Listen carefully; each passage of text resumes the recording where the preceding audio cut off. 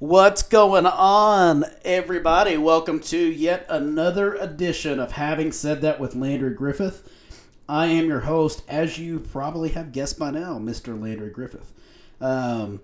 We are a proud member of LMK Productions. Check out my boy Mark Youngblood every Thursday with the Pick 4 podcast. If you haven't listened by now, please go do it. You're missing out.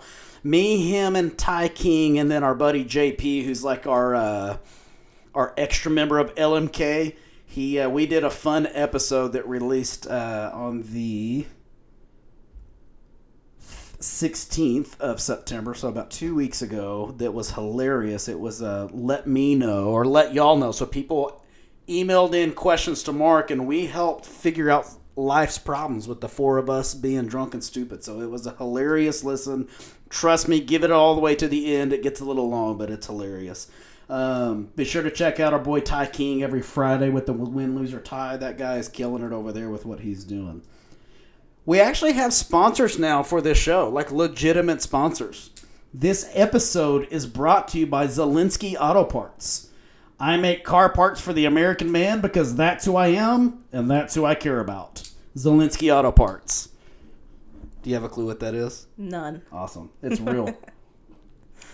All right.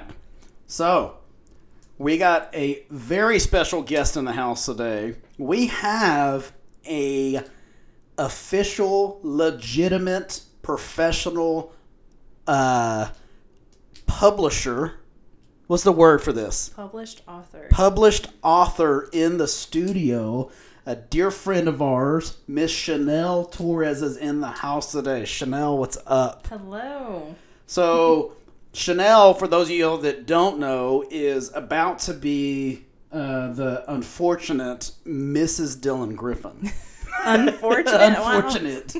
That's hilarious. So that's how you and I met. You've been with Dylan for quite a while, I believe, if I'm not mistaken, a little over 10 years. I'm going to tell you why I think that here in a little bit. So that's how we met. I want you to go, kind of introduce yourself here in a second and how you came to Lubbock, from where you're from, how you met Dylan, all that kind of stuff, just so people have, an understanding. Most of these listeners at least know who Dylan is. Mm-hmm.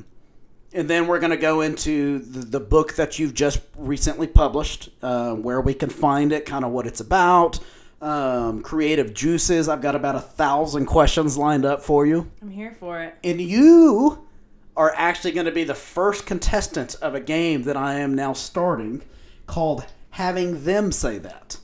Okay. Okay? So, before you kind of introduce yourself, we're all, unfortunately, and if it hasn't happened to you yet, most likely it'll happen to each and every person on the face of the earth at some point in our lives. It's the unfortunate side effect of dealing with tragedy. Everybody has to deal with the tragedy one way or the other. Some of us have been blessed to go this far in our lives without something that's completely life-altering and life-changing. Some people have been dealt a pretty shitty hand and dealt with multiple tragedies in their life. It's just all how the cards were dealt. Having said that, I think that the way that we deal with our grief, deal with our tragedy, really helps the grieving process and how we're able to deal with it on a day-to-day basis, which is why I wanted you in the studio to kind of discuss the book, what you've dealt with, how you decided to be able to deal with the everyday grief that you're having to go through. Right. So before we get that started, tell us who the hell you are. So I'm Chanel. Thank you for that introduction. I'm from Dodge City, Kansas, and I actually met Dylan in Dodge City. He was playing summer baseball. That's right. That's right. And we had some friends that were similar, met up through them, and he basically just started talking and didn't stop talking. And then we started dating, and here we are. I remember, and how long have y'all been officially dating? Has it been right around 10 years? It's been 10 years. A little over, he proposed on our 10-year anniversary. Oh, okay. Good call, Dylan. I kept talking to him multiple times kind of behind your back, and I was like, dude, all right, I get it. Like, everybody goes at their own pace. Clearly, y'all are happy and content with what's going on, but it's time, man. We're all married. you're the only one left that's not. Like, I get, like, y'all been together longer than me and Cassandra have. You've been together longer than David and Ashley have. But you're not married yet. And I kept telling him, like, when's it coming? He's like, oh, dude, don't worry about it. I got something brewing. Yeah. But I knew, because I used to live with Dylan and David over in Linwood Townhomes right around 10 years ago. And I just know it was around that time because that's whenever I started dating Cassandra. But I remember that's when y'all started dating, because I remember Dylan leaving for 4 or 5 days to go to Kansas. I don't know if that was like when y'all were officially started dating, because I know y'all kind of had talked back and forth. He was in Kansas. I don't know, like, if he had ever come down here. I don't know the whole story. I don't want to bore people with that. But I do remember whenever I was living with Dylan is when y'all officially started dating. That's right. So actually, it was a little bit before. We weren't dating yet when I first met you. Okay. And then kind of the feelers. Yeah. Okay. Then what you were talking about when he came to see me, we had officially started to date. Okay. Well, I'll never forget, like, the way that he spoke about you before I met you. I was like, dude, I gotta go down there. She's like the coolest girl. She's beautiful. We talk all the time. We click, this and that. So seeing y'all's relationship grow to what it is so cool. It is so cool, and he's pretty awesome. He's my ride or die. Absolutely. I was describing Dylan to a buddy of mine who also knows Dylan, who's Mark from the Pick 4 podcast. I don't know if you've ever met Mark or not. You probably have met him. I don't know. It doesn't matter if you have or not. But anyways, we were talking about Dylan, and I was describing Dylan on a podcast we did with Mark. Me, him, and Ty did about, it's like a baseball-themed Pick 4.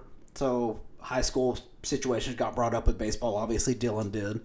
And I said the best way that I think you could describe Dylan is that he's probably one of, if not the most loyal people I've ever met in my life. When you first meet Dylan, you either love Dylan Griffin or you hate Dylan Griffin, and there's no in between with him. But for those people that don't know him, clearly, or that like may not like him, are the ones that don't know him. Because I've never, ever met anybody that got to know Dylan that didn't just fall in love with Dylan.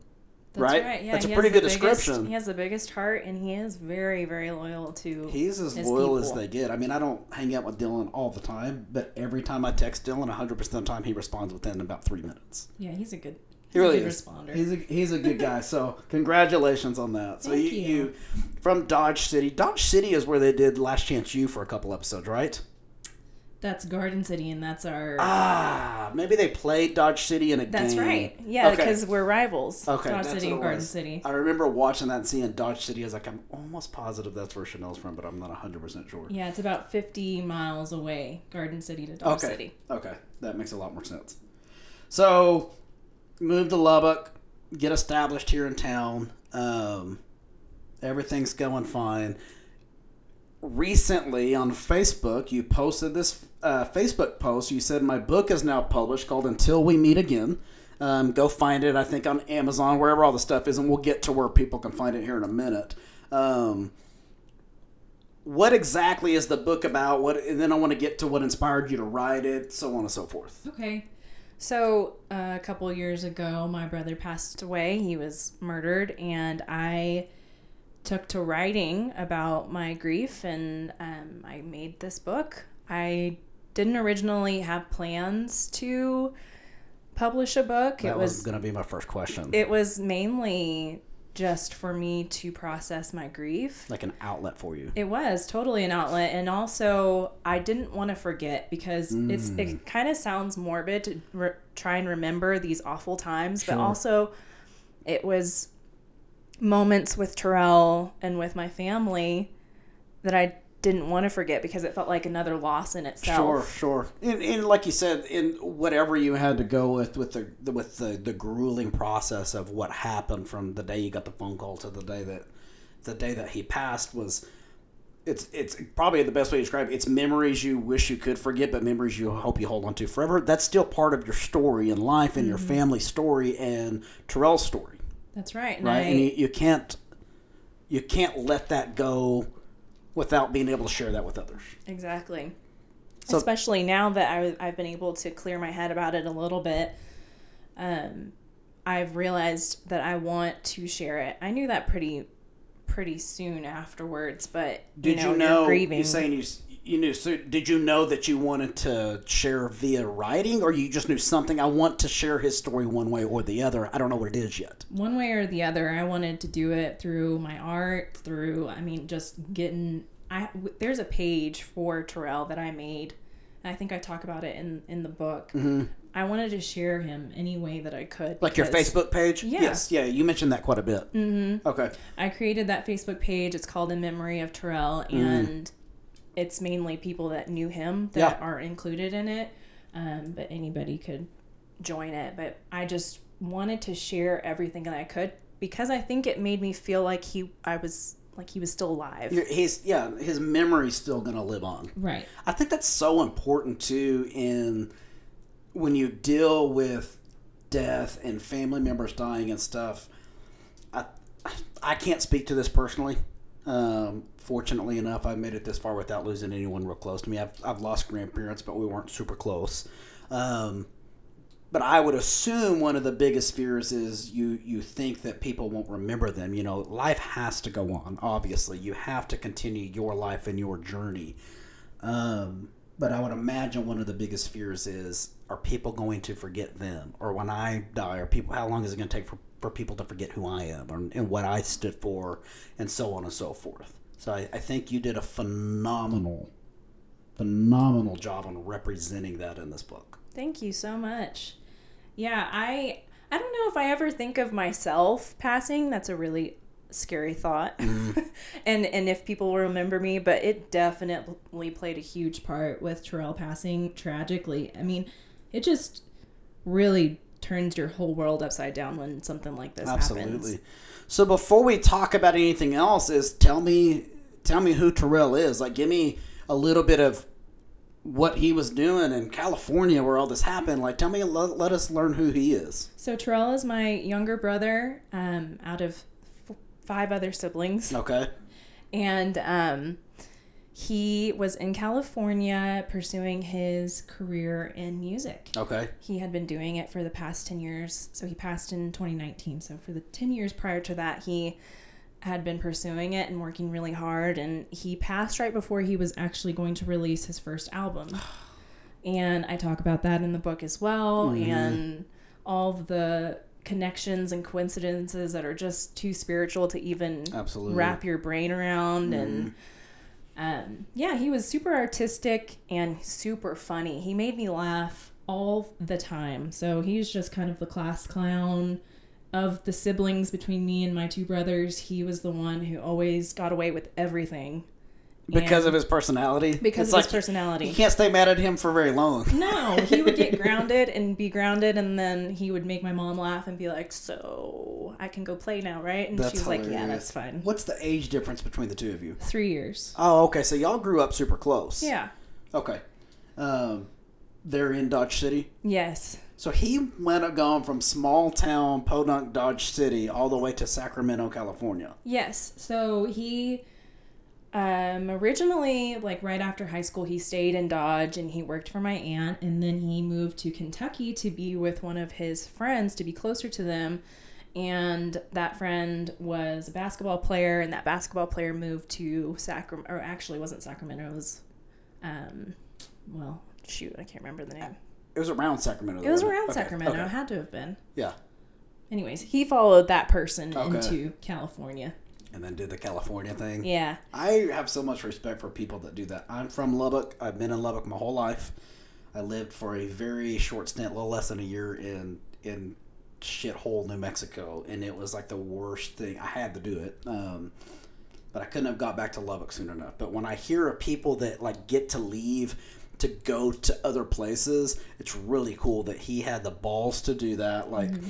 You leave everything you know, you leave everybody you know to the great unknown. I mean, you're talking, what's the population of Dodge City? 30,000. 30,000 to California, right on the coast. You know, you got LA, San Francisco, Sacramento. All those places are kind of right there together. What a culture shock he must have been facing.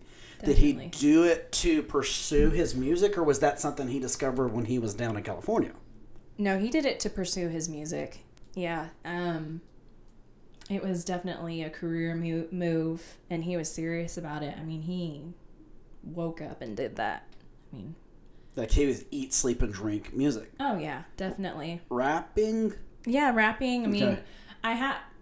he would call himself a lyricist. Okay. So that's why every time you say rapping, I'm like, I don't know if I want to say that. Okay. I mean, he was a rapper, but Sure. he called himself a lyricist, and he has this little sing-songy thing that he does too.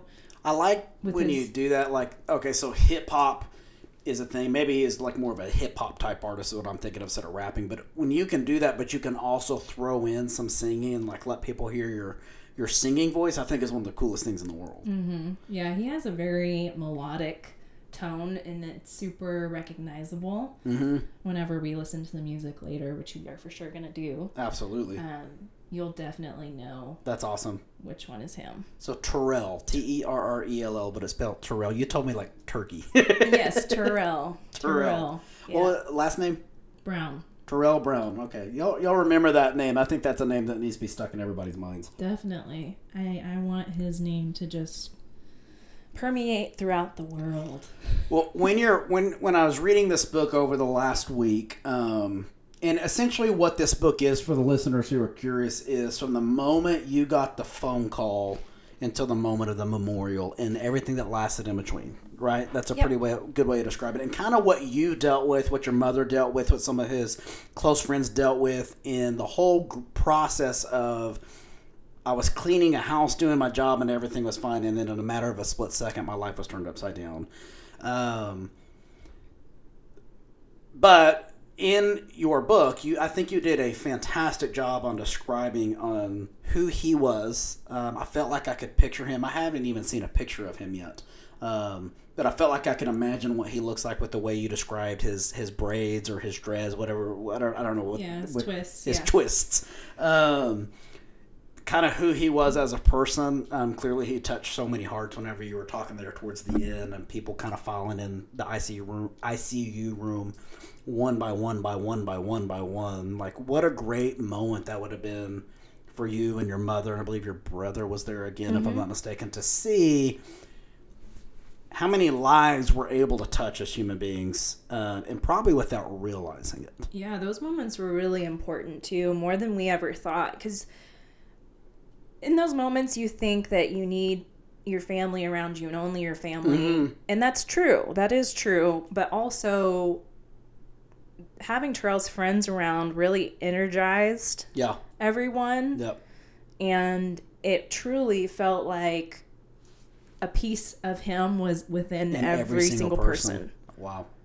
I believe that too. I felt like as I was reading this, I was like, oh my God, like, I felt like I've known him my whole life. You did such a great job on portraying that, and I could just tell by the way that you spoke about him. But not only that, as the big sister, like, of course you're going to be biased towards your little brother, right? But the way you talked about how his friends would pile in and stuff, like, clearly he's just a wonderful human being who, the light of the party, you know, the guy you can turn to laugh about and stuff. I just think that's so cool. But just the reason I say that, and I'm not telling you anything you don't know, is you did a great job of representing that in this book. Thank you. It's probably easy for you to look at that and see that, but that's because you know who you're talking about. You know what I'm saying? Yeah.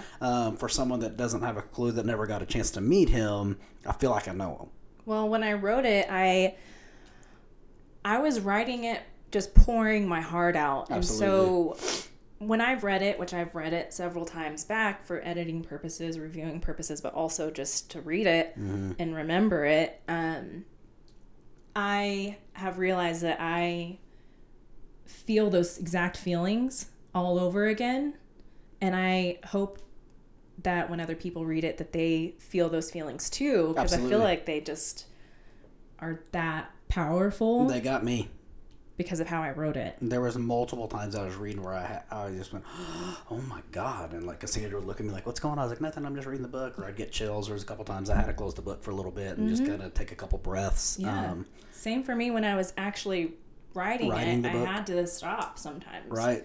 I think that's a really good thing when you're doing something, any sort of artistic, and like, I'm going to use this as an example because that's what we have right in front of us. Is like, I'm not considering what I'm doing as a form of art, but it is a form of creativity, right? Yes. What I'm talking about is podcasting. There is a certain element and a trick that you have to do in order to keep listeners, readers, whatever it is, engaged, to make them feel like they're a part of this conversation, right? I hope when people listen, they could feel like they could easily jump into the conversation. And that's what I look for in podcasts when I'm listening to Armchair, when I'm listening to Joe Rogan, and so on and so forth, Meat Eater, and all these ones that I like to listen to as well. I like to feel like I could be a part of that conversation. I felt reading this book that I was a part of your story, which can't have been easy to do. What I'm going to ask now is, prior to you deciding to write this book, did you write prior to that, or do you journal? Do you do poetry? Yes, I have attempted to write several books prior to this that just they fell by the wayside. Yeah, they petered out. Yeah.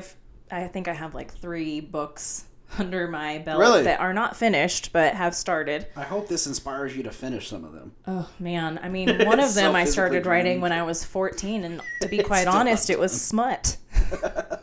That's awesome. Oh, that's awesome. And I don't have that anymore. That one I actually wrote down, and I'm pretty sure my mom confiscated it. She read it. It's like, nope, not absolutely happening. Not not. My You're house. grounded. I'm not telling your dad. But yeah, I have, since I was probably 11, I've journaled, and that's how I've expressed myself and gotten out all my anxiety and sadness and rage and. So you talk about journaling. Someone who was on this a while back, who's a big advocate for journaling for the exact same reasons you just described as Ty King. He journals a lot too. Is that something you just started doing, or did did something happen in your childhood? Like, hey, I think you should start writing this down. Do you see what I'm saying? I do, and I can't remember that anybody told me or instructed me to do it. It just did it. That's funny. So my son is 7. When he was 6, I remember he's being a little turd, so I sent him to his room. And then I went in there 10 minutes later or so to kind of calm him down, give him a hug. Let's talk about what just happened. He just handed me a piece of paper and wouldn't look at me, so I read it, and I kept the paper. I need to show you here in a little bit. I saw it earlier. He was mad at me still because the paper that he wrote on said, "You won't let me tell Mom something." Okay, because he was mad, throwing a fit, and he wanted to tell something to Cassandra. I was like, no, go to your room. So when I read that, I was like, how does a 6-year-old kid know that he was upset about whatever it was that was, for a 6-year-old, that's the end of the world at the time, right? To get a piece of paper and a pen and to be able to write down his feelings right there. Like, you can't teach that. I mean, you can teach it, but I feel like a 6-year-old, he just knew, I have something on my mind and I want to get it off of my chest. Yeah, and I can't say it to you. Right. I don't feel like I can say it to you without being super emotional. That's how I feel. That's really cool. That's sometimes, I'm better at writing things down than I am verbalizing it. Mm-hmm. And sometimes, like within my relationship, that will kind of get me in trouble because when Dylan wants to talk, he wants to talk in the heat of the moment. He wants to get it over with. I'm the same way, Dylan. And I don't. You want to I want to process it. I want to process this. Cassandra's the same way you are. And I want to figure out how to say this without saying really hurtful things and calm our levels down. So I have done that since I was young. I have thought to myself, I'm really upset right now. And I just want to be by myself, and I want to figure out how I really feel about this and get it squared away. It's so good. I feel like you're very in touch with your emotions.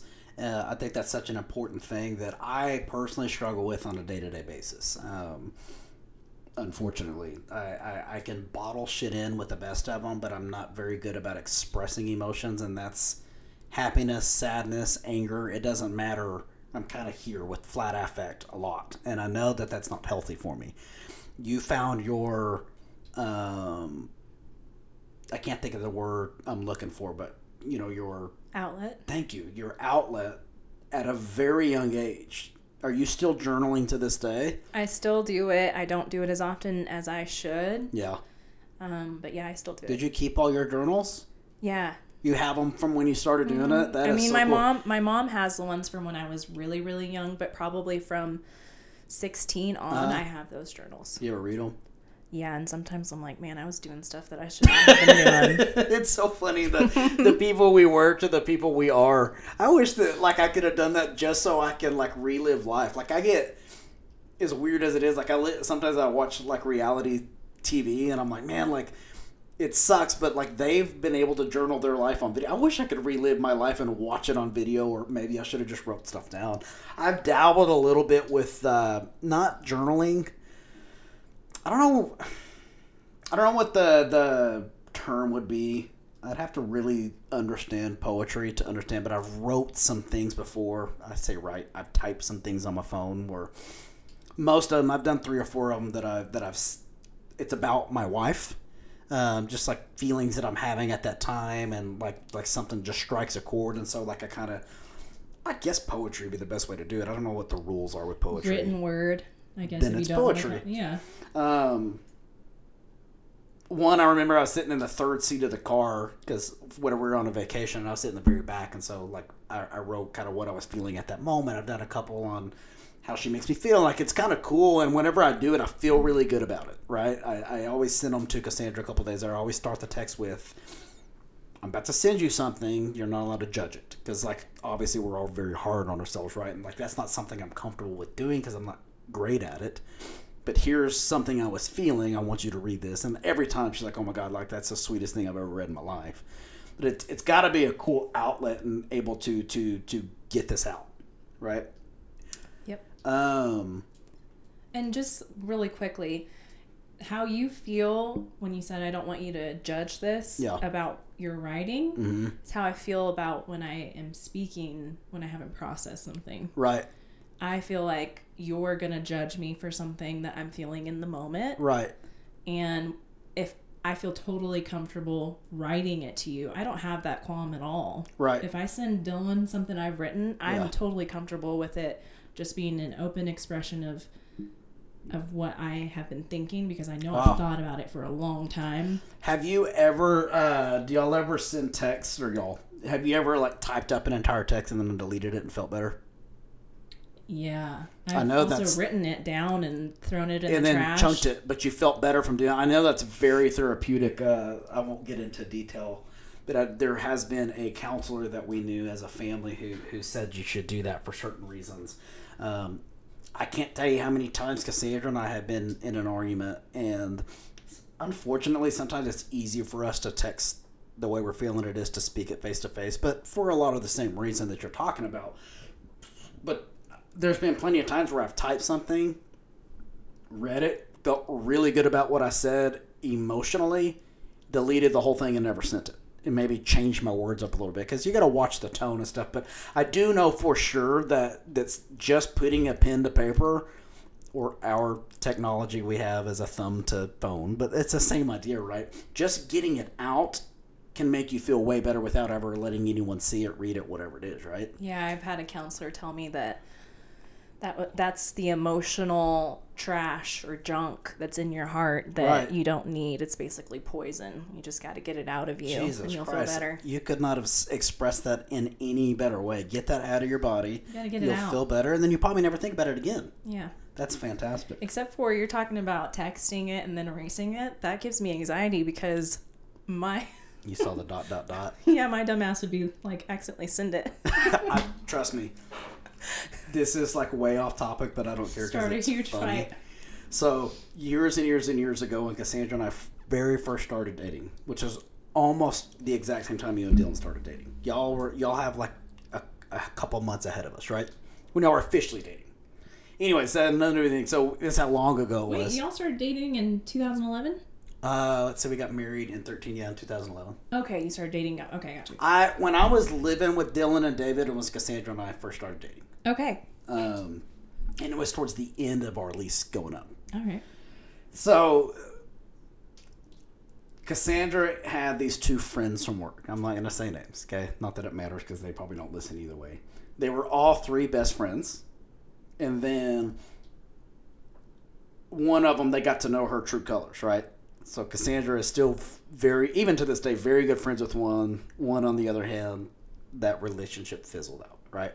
Anyway, so we're sitting at Fuzzy's having some cocktails after work one day, and something got brought up about this person.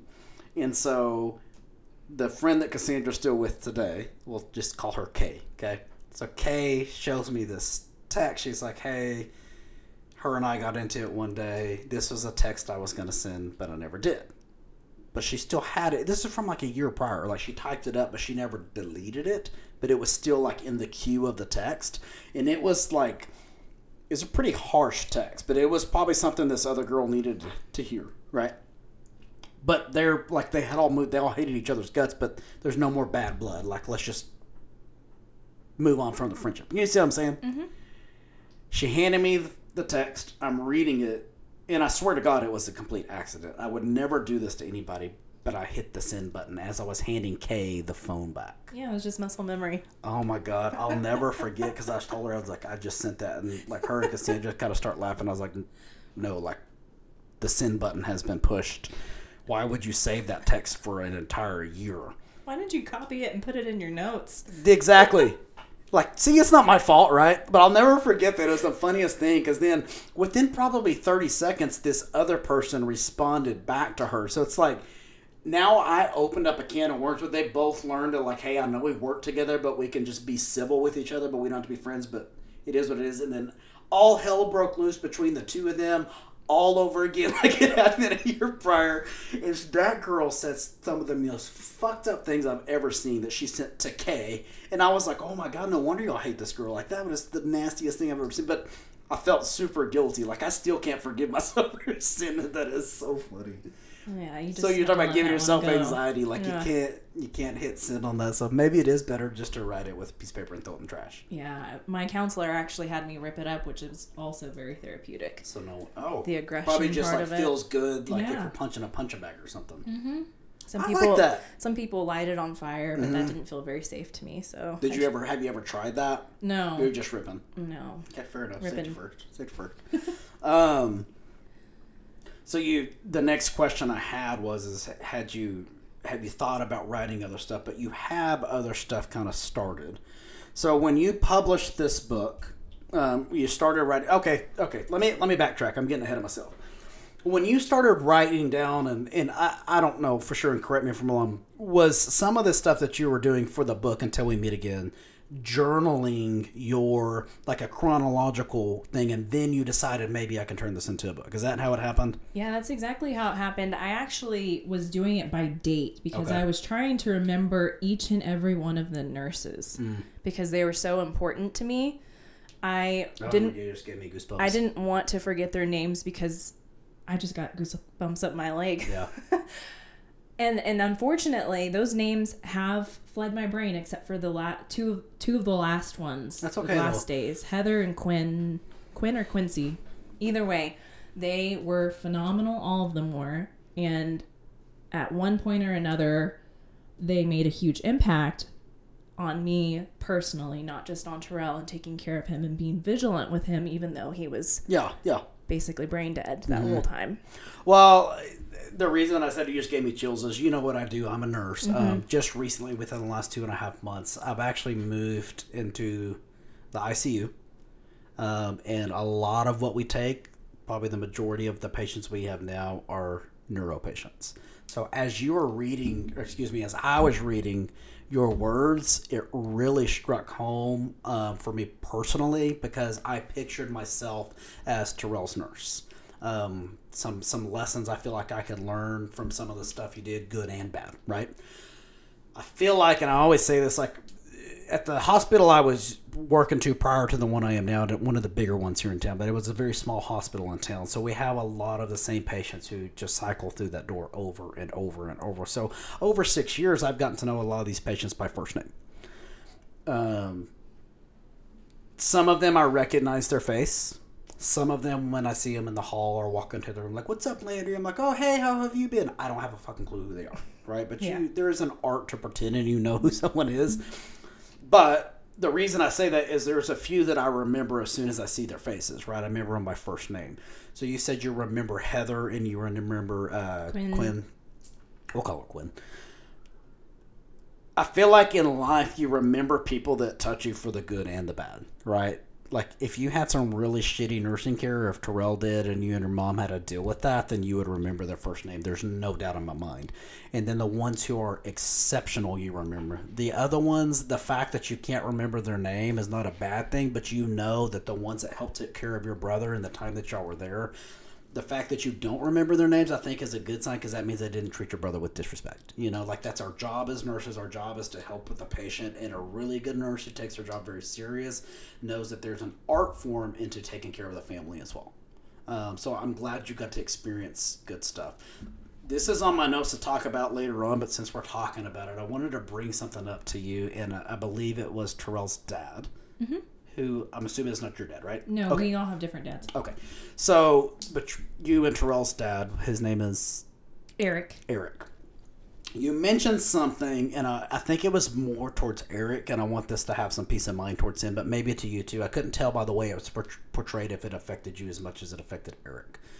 There was a moment that they had to do the neurological assessment and exam. And they did it in front of y'all. So, and you did great. I don't know if you study these words or just by knowing with posturing, withdrawing from pain, to corticate, to cerebit, gag reflex and stuff like that. Did you research that, or is it just from what you learned in the hospital? That's what I learned. I Phenomenal just job took on it paying in. attention, because this is all new to me, dealing with neuro patients on ventilators. But like you said, when they would go under the nail bed, that's the first thing we do. Did they get a pin or a tube and do that, or did they do it with their hands? Did you even pay attention? It was their hands, I believe. Yeah, a lot of times what we do if we can't get with the pins, you know, like the tubes that we draw blood in, you do that and you push right here, because you can get a little bit more pressure here than I can with my fingernail. But withdrawing from pain. So if I push on your nail bed right now, you're going to jerk your hand back because your brain's saying, hey, don't do that. That's a good sign.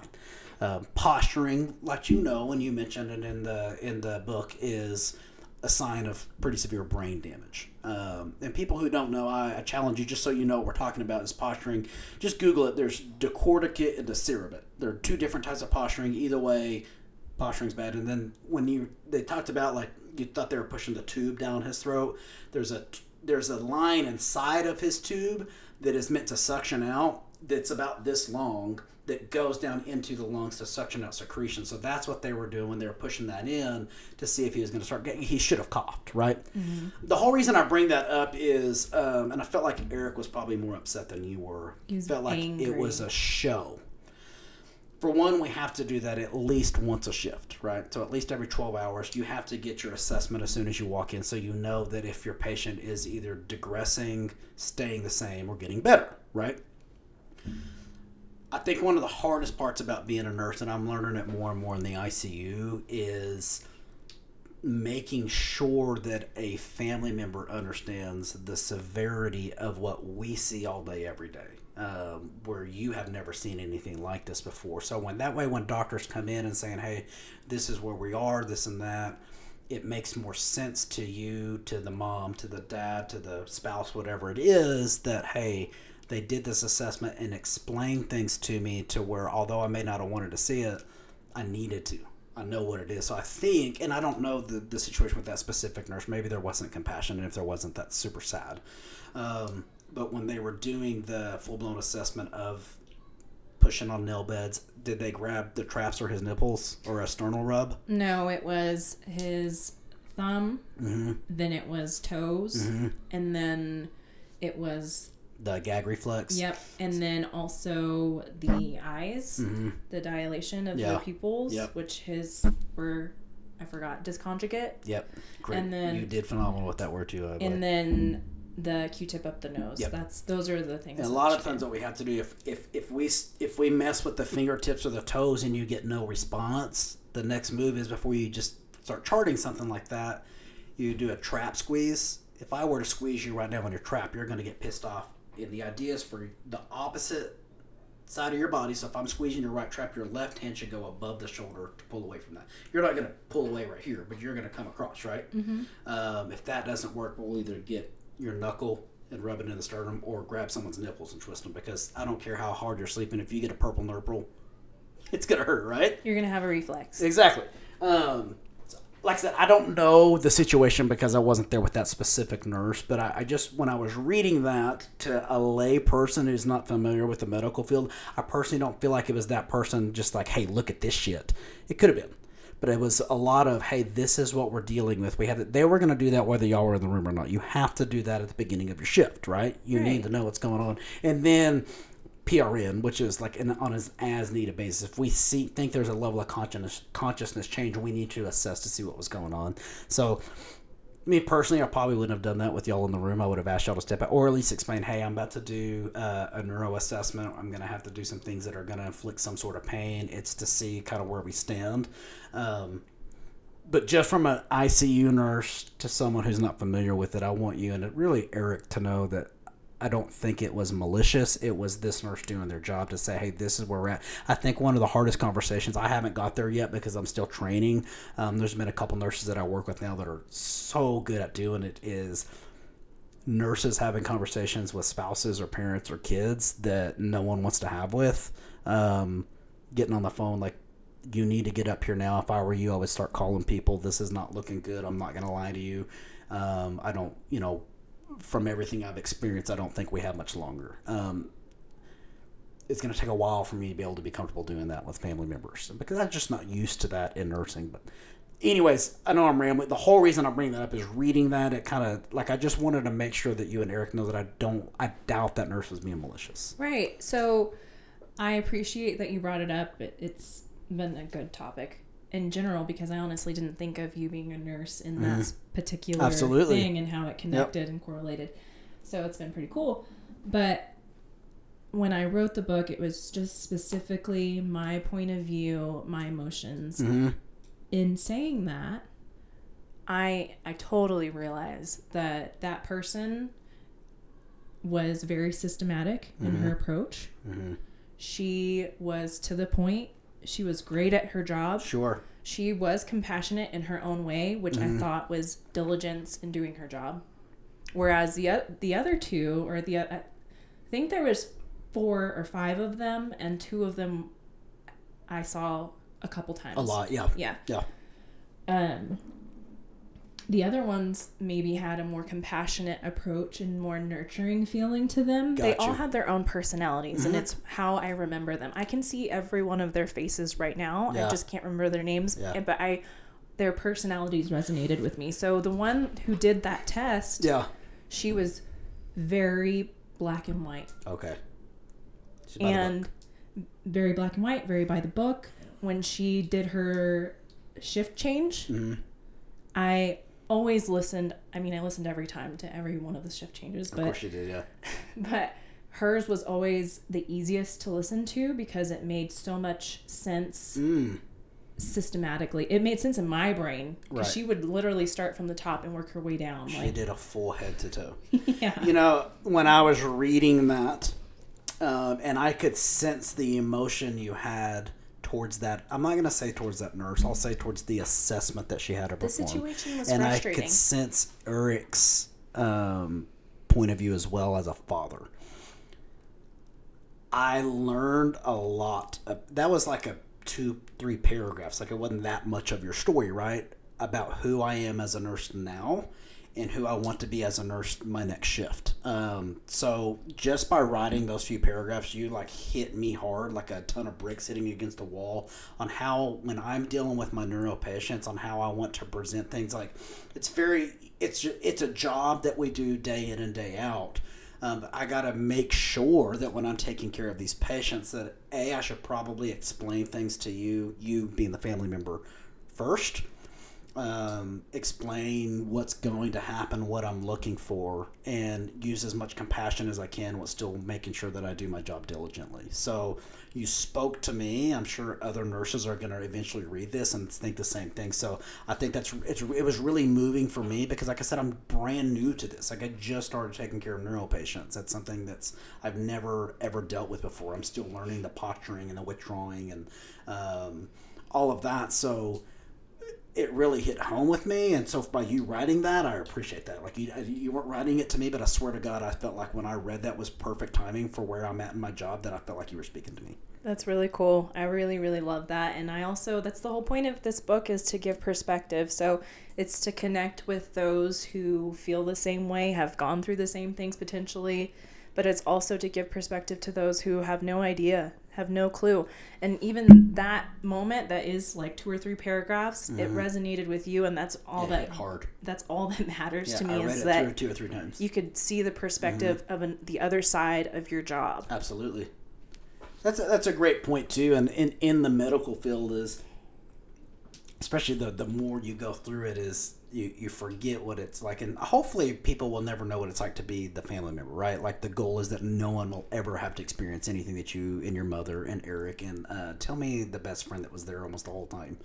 There was a lot of them, but maybe Damon? Maybe, I can't remember, and you may not have said his name, but there was one that was there, I felt like, for the majority of the time. Anyways, like, hopefully no one ever has to live that. But if you do, it's like, it's important for me as a nurse to keep in mind what you're dealing with. Perspective is key. Absolutely.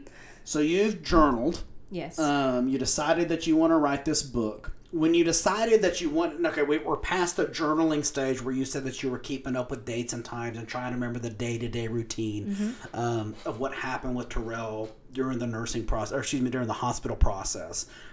When you decided to actually write the book, did you know that you were deciding to write a book to be published, or was it something you just wanted to do for your own self-healing? Own self-healing? But there definitely hit a point where I was like, okay, I'm doing this. Like, really? I'm just writing. And every night I would get home from work and I would have dinner and then watch a show with Dylan. And then after that, I would write, and Dylan wouldn't even bother me. And I would just be in the living room on the couch, just typing away. Or sometimes I'd just be staring at the screen, and sometimes I'd be crying and just staring at the screen. Yeah. But there was nights when I wouldn't go to sleep until like 1 a.m, 2 a.m, because I was on a roll. You and knew I what was was just, on your mind, you need to get it out. Yeah, I was just all there, like I was So just vomiting it up. At what point, and I don't need the exact chapter or whatever, but like, how deep were you into this? Or were you like, you know what, this is going to be something that I hope can reach people, and I'm doing this for, like, this is just something I'm going to cross off on my bucket list. I'm going to publish a book. Probably, the first couple chapters. Really? Yeah. So once you started, like, getting it down, like, okay, no, this is no longer journaling. This is actually writing. Yeah. The journaling. I'm doing it. So the journaling portion for me was technically writing down the dates. Mm-hmm. And trying to remember the nurses, and then I wrote down what they did that I remembered, and I started getting more specific about that day. Right. And then I was like, okay, I'm gonna start typing this up, and then it just quickly evolved to chapters, because then I was like, you know what, I need to break this up into days, and so I'm just gonna do the chapters and the events that happened, and then I had a book. You had a very chronologically, I felt like I could play it day by day. So that's a cool way that you attack this book. So you write the book. And I'm not talking about the publishing aspect of it, but by the time that you finished, we went through the memorial there in Kansas, kind of the way it ended with the dinner and Dylan holding you and so on and so forth, you're done. At what point from that, when you were done, how long of a period did it take until you were able to release this on Amazon? Okay, so I started the whole process of even writing, journaling, whatever you want to call it, in October of 2019. Okay. And I also started painting. I had painted before that, but painting specifically to grieve and mourn and express myself that way in October. And then I finished the book in 2020 in May. Okay. So then it took me a whole nother year and a couple months from May 2020 to publish it. I'm honestly surprised that it was that quick. Like, it feels like, oh, that was a year and 3-4 months, whatever it was. I honestly thought it would take more time than that in order to get all your ducks in a row. And I'm sure that was a whole nother aspect of shit you didn't realize you were getting yourself into. Yeah, Finishing a publishing company and sending it to them and giving their rights away to the book and all that. Like, it just seems crazy to me. And like, I'm sure there's 1,000 steps that could be its own podcast. Yeah, I had no idea what I was getting myself into, which is how journey. I normally approach What a journey. everything I've ever done. It's just no idea, and I just do right it. In. To me, you're the female version of Mark Youngblood, which is the guy I was talking about. That we joke a lot about how he does stuff like that. He got really, really big into painting. Like these are his. Yeah, I keep looking at it. I don't know. I keep looking at them. I love them. They're Mark Youngblood originals. Really big into writing. He's done some short stories and some poetry and some blogging. Then he started a podcast and he got super into hunting and if you talk to Mark, he attacks it the same way you do. Is I don't know what the hell I'm doing, but I'm going to jump. And he is full force in the deep end immediately. Like, let's figure this out as we go. What a journey that must have been for you to go from, I want to get these feelings out, to I've decided I want to write a book, to now I need to publish it, to now I've released it. And like, now everybody else technically in the world has access to your emotions and your feelings, which you a very introverted person. So introverted. So like, being vulnerable for people is not easy. I've noticed that more with my podcast is I come into the seat not really knowing what I'm going to talk about. I have an idea with my guest, but I don't want to get too far into it because it's not a conversation anymore. It's a script. I wind up saying some stuff on here sometimes. I'm like, holy shit, like I can't believe that I've got 100, 200, however many people listening to what I just said. Like it's very hard to do. I can imagine the guts that it took to publish this and to release it with your actual name. You didn't use a pseudonym. That's right. I mean, I don't know, maybe I just don't think about it. It's so much easier for me to write and express myself and allow that. It's almost like I can detach my personal, like physical self from my inner thoughts. And that in that way, I don't have to be worried about what I've written. I can just let it be. Right. And like let it flow and let it resonate how it should with other people, because I have detached my physical self, and that's why I don't do well with in-person situations. And I'm being hard on myself. I'm introverted, but I feel like I'm actually okay to talk to in person, and I'm not like super to where I don't want to talk to you at all and don't know how to carry a conversation. You remind me a lot of my wife. When you first meet Cassandra, she's super shy. You know, she kind of wants to assess the scene at first, and like, especially if we're in like a big crowd, where I can go up. I don't care if it's Dylan, who I've known since freshman year or sophomore year of high school, or if it's, you know, Joe Schmo, who I just met 5 minutes ago. I'm going to have a conversation with him, and it's going to flow easily. She likes to observe. She's going to sit kind of in the corner, get her feelings out, assess it, and then slowly start getting in there. But once you get to know my wife, you know, she's as loyal as they come, and like she's super outgoing, never stops laughing. I feel like you're the same way. It's just like... Does she talk a lot with you and sometimes talk your ear off? Sometimes she knows it too, and like I do this, I'm like, oh my gosh, like you haven't stopped talking. You know when she does that? About 11:45 p.m. whenever I'm just almost asleep. I can go all day without hearing but 2 words from her out of her mouth, and then and it never stops. That was or literally if I'm in my yesterday. favorite show, and she knows it, but I always hit pause. And she gets annoyed that I'm hitting pause. She's like, oh my God. I'm like, I'm hitting pause because I'm either going to give the TV show my full attention or you. I can't do both. I think we might be the same person. It's hilarious. I was thinking that as we were talking. I've got about 17,000 more questions for you. Hit me with it. But it's time for the halfway point where we're going to play. You are the first contestant on having them say that. Okay. Eventually, I got to figure out, because Mark and Ty do this. They have like cool sound effects. I don't have any. So I'm just going to go dun da da da. Now we're in the game, right? So what I've decided to do, and like I said, you're the guinea pig, so bear with me, okay? I have reached out to people that know you, okay? I'm terrified already. I have had people send in. So my goal is like friends, family, whatever it is, send in to the guests that I'm having at this specific week. Could be just something sweet that they want to say. Could be an inside joke. Could be just a funny story. It doesn't matter what it is. Okay. Most importantly, this is what I think is the fun part, is you have to guess who's saying this. Okay. And then there are a few on here that I want to hear a little bit more about. Like what, we can't just leave it at that. I got to hear the story. Okay. Yeah. For you, I think it's going to be a little bit easier because we don't know a whole lot of the same people. Like we know David, Zach, Weston, and all them. Right. But like where you grew up and stuff, I don't know any of these people. Okay. Okay, but like as the weeks go on, I'm gonna do it. Like if it's people that like we all know, I'm not gonna give any sort of hints. Okay, but let's just play, and you like I said, you're the guinea pig. Okay, so I got the first one here. Okay, Did you get multiple? I've got a few. Okay. Interesting. Okay. Morning detention in Spanish class! Exclamation point. Yeah, I know who that is. Who's this? This is my best friend's husband, Spencer. Well done. You're 1 for 1. What the hell is Spencer talking about? You know, I don't know if I blocked this out. You know what? We didn't do our homework on time. So what we Of course chose. not, you were in high school. Yeah, who does We homework? chose to do it and come early in the mornings. Okay. To do it. Okay. Instead of just doing it on time. Mm-hmm. And that is actually how Heather, my best friend, and him met, was because I was always in morning detention, and so was he, and so she would hang out with me.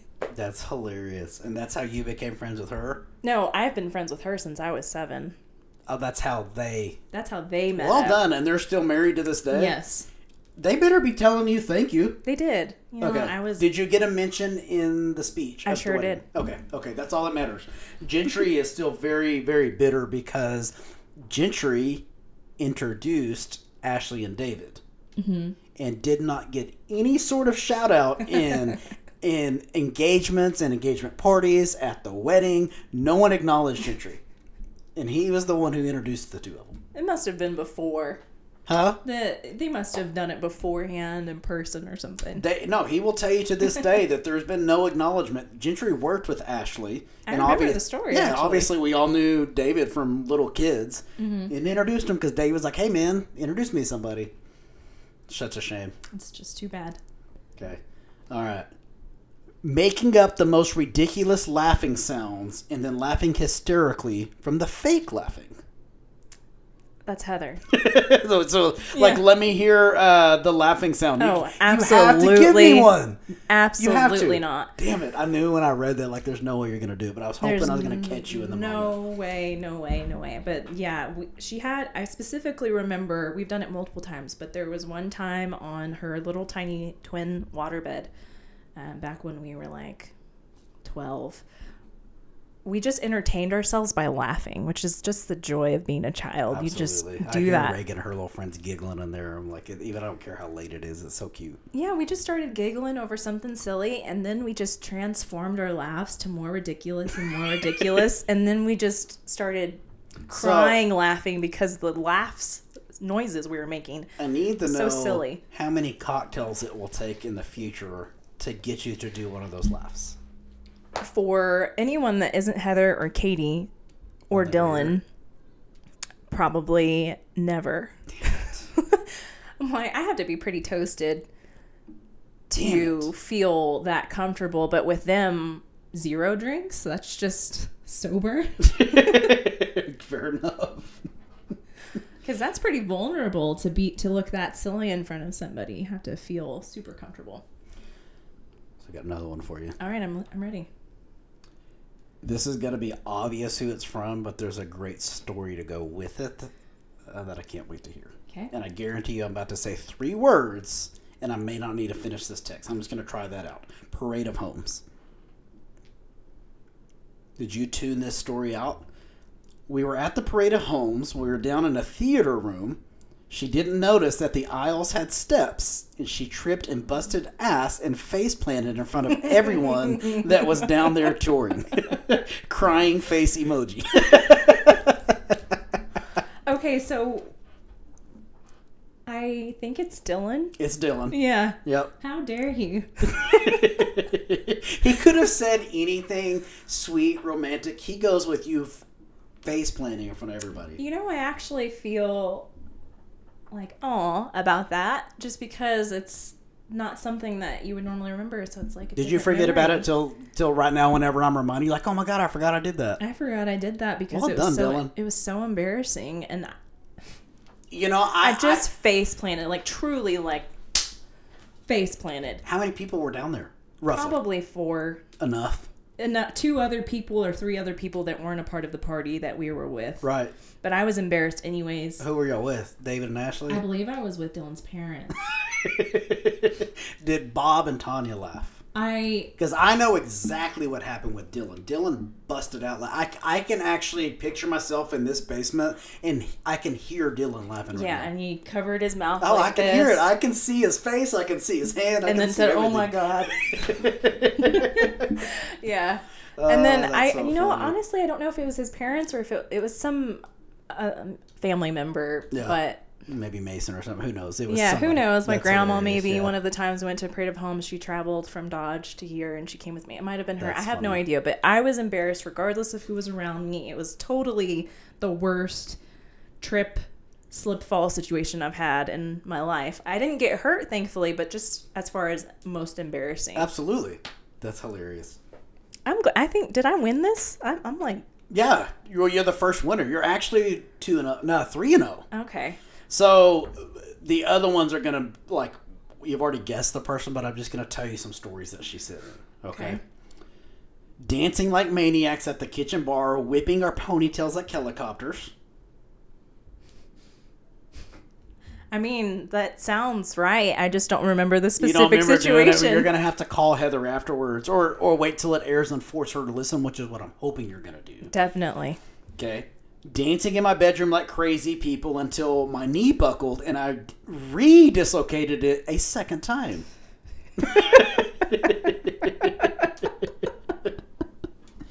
This is the reaction I was hoping I'd get from all these responses. She's got more. I feel like... Please. I feel like Heather just needs to be on a podcast. She's full of stories. Oh my gosh. Yeah, she has a lot of good stories and she loves to talk. Seriously pretending we were spies and sneaking up on people, specifically my brother, and creepily watching and listening to them. Yeah. To piggyback off of that, we had the best imaginations and we pretended that we would be underwater. And I remember that feeling of pretending to be underwater so vividly because in my head I had created what is that movie, Deep Blue Sea or something like that with the shark in the water and I can't remember the name. Mandy Moore's in the cage, right? No, it was way older. Anyways, it resonated with me. Titanic was a big one for me, so I totally made up this underwater world. And I will never forget how imaginative we were. That's hilarious. We were serious spies. We were serious divers. It was real. That's hilarious. She said another good one. Being so scared of a bug in your house watching T try to find it and help us get it, but screaming our heads off, jumping and running onto the couch. I'm assuming T is Terrell. Yes, T is Terrell. And we would scream and then just laugh at the absurdity of our scream and how ridiculous we were. I mean, oh man, Terrell and my brother Keyshawn both traumatized me and Heather with throwing bugs at us. That's a brother's job though, right? It is a brother's job, but also I'm still scared of bugs to this day. I'm afraid somebody's gonna flick a bug at me, and that's ridiculous. I do that to Cassandra all the time. If there's a bug, she'll scream, and I know there's a bug scream. It's a specific scream. It's not someone's broke in. There's a bug in the house. So I always go over there and I get a paper towel, and 100% of the time I act like I'm going to throw it. One of these days I'm going to get punched in the face because it is not near as funny to her as it is to me. Yeah. But I laugh every time. I've got one more. Okay. So in all fairness, so I don't want answers to be obvious. I feel like they would have been obvious if I would have reached out to Zach, David, Megan, Liza, Andy, and Helica, because those are the only connections we had, right? Yeah, you really threw me off, though, that you did the deep dive. Yeah, well, in all fairness, your soon-to-be husband did the dirty work for me. Nice. In delving in, so give him an extra tight hug and kiss tonight. Because I will. I texted him, and I was like, dude, this is kind of something I'm working on. It's a work in progress, so we're going to have to play with it.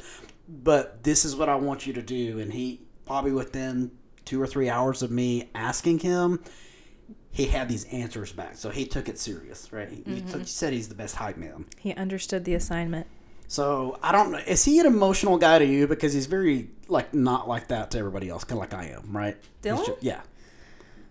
Dylan is emotional in the sense that he has a couple emotions that he expresses quite frequently, which is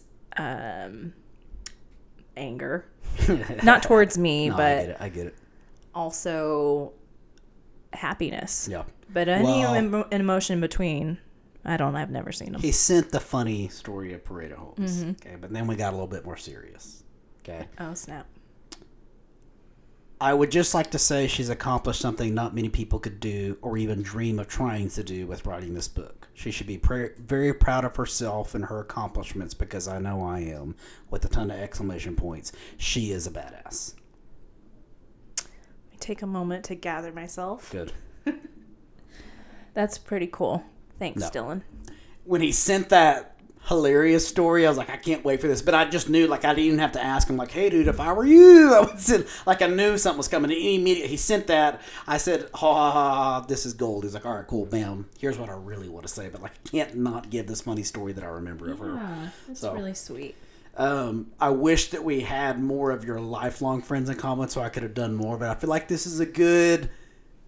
Yeah, Just to make you remind you of some of the funny stuff you probably don't think about all the time. But I didn't even realize it till I was just reading it, because I didn't put two and two together. She's now bringing in funny stories with Terrell involved. So, like, she's playing in the mode of this podcast specifically. So, Yes. Heather, I appreciate you. Spencer, I appreciate you responding to Dylan.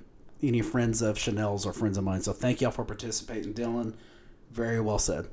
Definitely, I agree. Ditto. All of those things. So you are 3 for 3. You're the first winner of having them say that. Do you like the name? Like, it's a work in progress. It's a play? But, like, I have to keep it on brand with having said that. So I'm trying to think, and I thought of that as I was laying in bed last night. What am I going to name this segment? So I was, hey, let's just play a fun game. So work in progress. If you're pretty creative, if you think of something that can help me stay on brand. I'll definitely be brainstorming for you. Yeah, do it.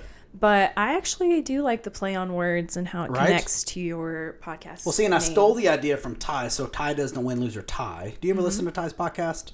If you say I've no, I'm gonna listened. laugh hard. I listened to a couple. He started about halfway through. He does. It's the same idea, but a completely different game. But his is called Tied Down. So you're tied down now, and you have 5 questions. You got 10 seconds to answer them, and he decides if you win or lose. So Oh, okay. it's fun. So that was just to break up the monotony a little bit. So Well, just to remind your future people, Guests. future guests, yeah, I've set the bar high, 3 for 3. you So, are 3 for 3, and if I bring you back, you could be the first ever double winner. okay. But you're batting 1,000. Yeah. Okay. So, back to the writing, to the art. So I noticed just by following you on Instagram and Facebook, but I feel like more of the stuff is on Instagram. And you mentioned it a minute ago, the painting. Were you painting prior to all of this? Have you always gotten into painting, and how was that such an outlet for you? Are you able to release? So I have done something artistically driven since I was like 11 or 12. So around the same time that I started journaling, I started drawing, and it was drawing at first, and then I took some courses, and when I say courses, they were like middle school and high school courses. Counts. Yeah. And I think they do, because they resonated with me. All my teachers were really good teachers, and they made me feel seen, and they understood that I needed more time to do things. I can never be rushed. Sure. That's what I've learned about myself, especially with my creativity and my expression. You need to take your time. I need a little bit more time, because there would be a due date, and every single time my teacher would come up to me separately and say yours is due 2 weeks after this. Really? Yes. See, I love that, because educators, I think, make a bigger role in human beings' lives and young children's life than most of them realize, and definitely those of from the outside realize, right? I know a lot of teachers with Ashley, Gentry, Nicole. My other sister-in-law is a teacher. She actually teaches art at Friendship, by the way. Megan. Phenomenal artist. No, my older brother's wife, her name is April. I was adding Megan to it. Oh, I thought you were asking Megan. Like, she doesn't teach art. Yes, Megan. Follow April in the Sky on Instagram. Okay. Her artistic stuff is fucking phenomenal. Anyways, the fact that you're saying, like, your teacher knew, it wasn't that you were slacking off and you're like, oh, she's going to turn this shit in 2 weeks later, is in order to do the best of your ability, you needed more time than maybe, like, if I was in the same class as you. And the fact that your teacher saw that is really cool. What's that teacher's name? Mrs. Schroeder. I knew you'd remember the name. Like, shout out Mrs. Schroeder. That's cool that, like, when educators can see who this student is and not just look at him as a job. Yep. Right? she fostered something in me and made me feel like I deserved the extra time to do what I wanted. How cool is that? That's awesome. And so I continued that. So in college, I drew a lot, and I mainly drew. So I did all the things in my courses because, you know, it was a part of the assignments, but I was drawn to drawing.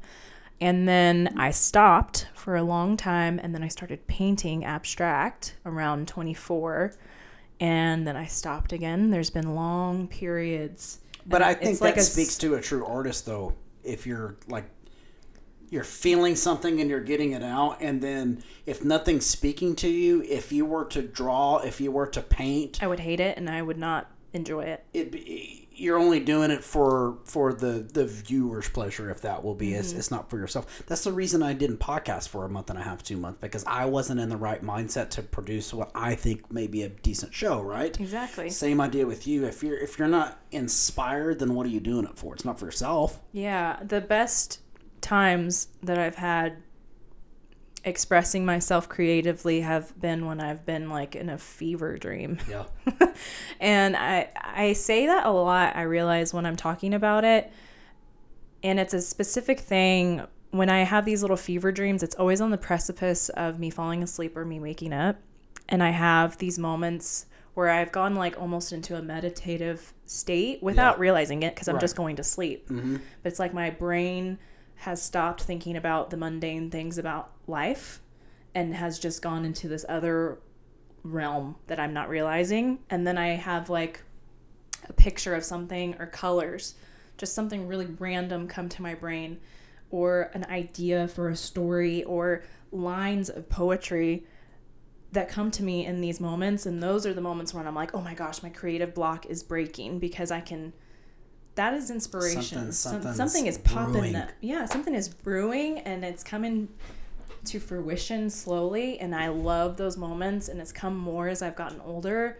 And I started painting again in 2019 because I was having these moments all the time. I woke up in 2019, the first day of 2019, and there was a palpable energy shift in the air. And I just felt like this year is different than anything I've ever experienced in my life. And I started painting and getting more in tune with energy and spirituality. It sounds very... Nope. You're talking to the right person. Weird, no, you're talking to the right person for that. I'm not going to look at you like, I think that shit is so interesting. Yeah, I had some kind of breakthrough that was so visceral. And I couldn't tell you what I was doing in my life that was different, but something was changing. So different. Wow. The first day of 2019. And so I started creating again in 2019, painting and expressing myself through art. And I chose my medium as painting, which I hadn't really done except for around 24, which I was just kind of playing around then. I didn't know what I was doing. And I still don't really know what I'm doing. I just do it. And I did it more to express my feelings more than ever. And it felt so good. It felt like a release every time I painted something. And I was having these little fever dreams of imagining what I was going to paint next. And then Ty was one of the people I was posting the pictures on Instagram. And Ty was one of the first people, along with David's sister, to tell me that I had something. And that's all I really needed. Like the egotistical part of me. Yep. That's all that I really needed to be like, okay, I think I have something here. I just need to continue to do it. Now I haven't painted in a year. I've had another creative block. With the writing. But I've started... Okay. Well, I actually have something that I'm writing now, but I don't know what's going to come of it. Yeah. But I'm talking about with painting. I've been thinking about doing paintings again, and I know something is coming, and I've been having little dreams of what I want to do and seeing little colors, swatches. 2 questions for that. One, when you did all these paintings, what'd you do with them? Did you sell them? Did you give them away, or are they just sitting in the garage? So I have a lot of my paintings. I did sell a lot of my paintings too. That in 2020, that's how, for the first 6 months during COVID, that's how I made money. Wow. Along Good with for you. Doing so you're a professional painter. Yeah. I mean, because I sold my paintings. You made money off of it. Yeah. That's how I paid my bills. What Mark would do with these. I forget the I think they're called spills. Don't quote me on that. It's really cool. So we went and made these. We actually made them the day before Rainsley's first birthday because she had a with the bow. What's that? Minnie Mouse party, right? So that's why we did those. I went and bought the colors and I bought the canvases. So it's really cool what you do in the circle. You squeeze different colors of paint just on top of each other, right? It starts pour. But then pores, not spills, they're called pores. There's a special medium in there that's like this clear white looking stuff that's, I think it's like lighter than the paint itself. When you pour it on that, then you can kind of manipulate it kind of to get it to spread. Then you set it down and stop. Like I remember we made both of these and then we sat down and listened to music and drank whiskey for a couple hours. He said, remember what this looks like right now because in an hour it's going to look completely different. Tomorrow you won't recognize that we just did that. Yeah. And it pulls like all these colors out from the bottom. Like you can see the pink coming through the grays and stuff. It's Anyways, really cool. We probably just bored the listeners because I'm not looking at them. Maybe I'll take a picture of them. But anyways, what I think is cool about abstract work, like I think someone that can draw something is one of the coolest talents. My dad and my older brother could draw stuff that you would not believe. I don't know if any of them ever do it anymore, but like they had some portfolios and stuff that they would just for their own fun, I right? have portfolios too. I would love to see those sometime. I think that's a talent within itself, and I'm not trying to be silly when I say this. I can't draw a stick figure without fucking it up. Like I just like drawing something never resonated with me. What I think is cool about abstract art is it doesn't matter how many paintings you've done of abstract. There's no way you could ever replicate one of them, right? Yeah, it's true. I think that's one of the coolest things because I think it speaks to the originality of the artist, the originality of the consumer that's going to take that piece from you, assuming you were to sell it or give it away as a gift or something. Like if you were going to do an abstract piece for me, you're probably going to try to gear it towards my personality, right? Speaking of time, Mark did one for Ty that's like the coolest painting in the world when you understand what Mark did, but he couldn't do that for me because it was geared towards Ty. I just think that's so cool that people can do that. I think abstract art, I could go to a museum and stare at pieces of abstract art for hours, not even knowing what it means. And I think the coolest thing is if you, like... Just how it makes you feel. Exactly. Like, you could draw a picture of a rose with a real cool background and stuff, and it's going to be beautiful, but you and I are both going to look at that and say that's a rose, right? There's no differentiating that. But if you were to look at one of these paintings right here, you may see something and I may see something that are completely unrelated, but it's going to speak to both of us in the same manner. Right. I just think that's the coolest thing in the world. So I would love to see some of your art. Like if I know you have pictures saved and stuff. I feel like you may have posted some before, but like I'd really like to get into it and maybe I could get you to commission me a picture just because it'd be cool. But yeah, it would be so fun. To tie it back to Terrell really quickly, I painted around the same time that I started writing this book. I started painting something specifically for Terrell. A couple things. I had a couple projects going. One of them I ended up not liking and I ripped it up and I still have the scraps. But one I have hanging in my house and it is a silhouette of Terrell and I might have to send you the picture so maybe you can... Yeah, I would love for you to do that if you're comfortable and I'll release it. It's really cool. It has a lot of energy to it. Recently we had friends over and this guy was drawn to it. I have a lot of my paintings are hanging up in my house. That's awesome. I like seeing them and I don't know, each one evokes some kind of emotion. Sure. But this one is right when you go into the bedroom, our master bedroom, and it's silhouette of Terrell. And I started off the first layer of it being all the texts that Terrell has ever sent me. Wow. And so it just was filled up his whole body. And then I painted over that. And then with the same color paint, I wrote in there all of the things that I wished I could say to him at that very moment. So then it was kind of raised up. Yeah. But the same color. Yep. So there's different layers though. And then the last layer I did, that's all in black. And then the last layer I did in white. And it's... what did I do? I did like what I said at the memorial. I did poetry that I had written for him. I did his song Goodbye. I wrote that all over it. And it means so much. Like, but if you were to look at that, you would obviously feel the emotions from that. And that's what this guy, our friend that we had over, said. He's like, I was just so drawn to this. It just seemed like it had so much more meaning than It wasn't just a silhouette of some random person. Yeah, he just went There's to layers. it immediately and started talking about it, and I felt so happy and proud that he could feel that, because I feel like I did what I meant to do. See, so that's I set out that's to a do great when I way of painted explaining that is if you can put your emotions on a canvas, I'm sure it's pretty cool, it. Yeah. right? But if I can sense your emotions from that canvas, then you've done what you set out to do. You did the same thing with the book.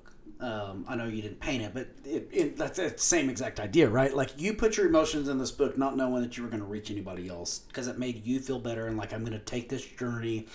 Let's publish it. Let's see what happened, right? Mm-hmm. I felt every emotion you had by reading every single word until we meet again. Like, I truly did. I felt like I was a part of the story. I felt like I was in the hospital. I could sense like you were a fly on his the wall. bed. I could sense where you were sleeping and where your mom was sitting in the chair and where the other kid was sitting on the chair. And when y'all went to Walmart and had to rush back, like, I could picture you rushing back to Walmart and leaving your buggy in the middle of the aisle. Like, you portrayed what you were feeling in this book the same way that you feel like you portrayed the picture of Terrell. Mm-hmm. I think that that's such an amazing thing that artists can do, that not very many people have that talent. I've noticed what you've done recently, and I say recent because I don't remember ever seeing it up until maybe the last year or so, that you've gone on another journey on astrology. Well, not only that, I was going to say horticulture. Oh my gosh, You've been posting pictures of these beautiful plants you're planting. Is that new to you? I feel like... No. Is it not? Maybe I don't know what it does, but I feel like following you on Instagram, all of a sudden one day I saw you post a picture of a flower and then another flower, and like, you're posting these pictures all the time, and they're gorgeous flowers. I'm assuming they're stuff you're planting and watching grow from a seed. Yes. I mean, some of them. You may right buy now, the plant, yeah, but still. This year I have done that. It's basically all of them are pictures of things that I've sown into the ground myself. That's what I thought. But that's kind of a hard thing to do, and you have to be really patient. That's very difficult. And so... Don't look at my flower bed when you leave, please. Yeah, my flower bed right now looks awful. That's why you haven't seen any pictures on Instagram. They're dying now. You know, it's time for them to go into hibernation. But, I love flowers, and it makes me feel so at peace. It's not a new thing for me to tend to my garden and basically zone out. And I could literally stare at a plant. And when just you post look at it like, and see all the new good words with them and stuff. I'm like, damn, this girl really loves that. So you're a very creative human being, and I'm sure you know that and you view yourself. But like, you do things that I could never do with a painting. I say that I could never do that. Maybe I shouldn't say that. Maybe I should just try it. Yeah. But things that I've never opened myself up to doing. And I think that's really cool that you're able to tap into those markets in your brain that most people can't do.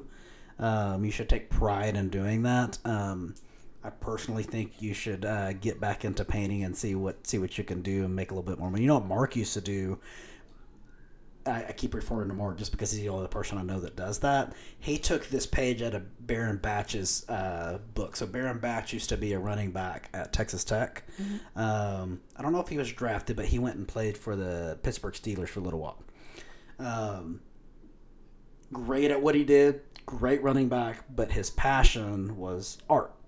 Painting some really cool stuff. He got really big into writing. He did some like news type stuff. Look up his work when you leave. It's pretty cool. Baron, Baron Batch. Okay. Right? Anyways, what he did, and so Mark used to do this too once in a while, like Mark would do one of these paintings, and he would wrap it up in a lot of cellophane to protect it and put like his old business card, and would put it on Texas Tech campus. And it had like a note on it, hey, free art. Enjoy this. All I ask is that you hang this up in your house if it speaks to you. If it doesn't, no harm, no foul, but please leave this for the next person. Like, don't just take this and throw it in the trash can, because I worked very hard on this. And then please post this to your Instagram and your Snapchat and your social media. Help spread the name. He used to do that once a month, and then it got to the point where enough people were following him where he got to leave Texas Tech, and he would like put a picture, like one of his paintings somewhere in Lubbock, with like maybe in the background, like you could see like, crap, I should know where that is. And then it was a game. Whoever gets to this item first gets to keep a free piece of art. That's actually a really It cool became idea. super fun. Baron Batch used to do this, and then Mark did it.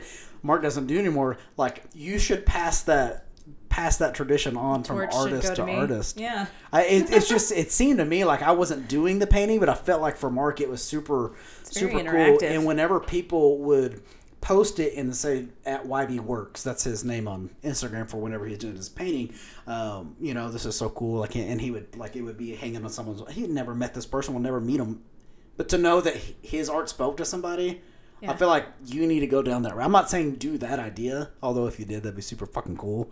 But get back into painting. Like, I know, I really need I to. want to see what it's easy for me to say I don't paint, but Yeah, I've been playing with the idea of getting back into painting. Actually, probably a month ago, I did break out a canvas, yeah. but I wasn't ready yet. And Yeah. I hated the painting. I put it to the side. That painting has not been touched yet. I have started having those little dreams of things that I could do next, but I've been kind of afraid to get into it because I can just tell that I'm not You're not fully there there. But I have been playing with the idea of doing something that's not abstract and doing, like, drawing something and just painting it. Yeah. Like, I have painted the Teenage Mutant Ninja Turtles for Dylan, and he has it on his Seems wall in fitting. his bedroom. Yeah.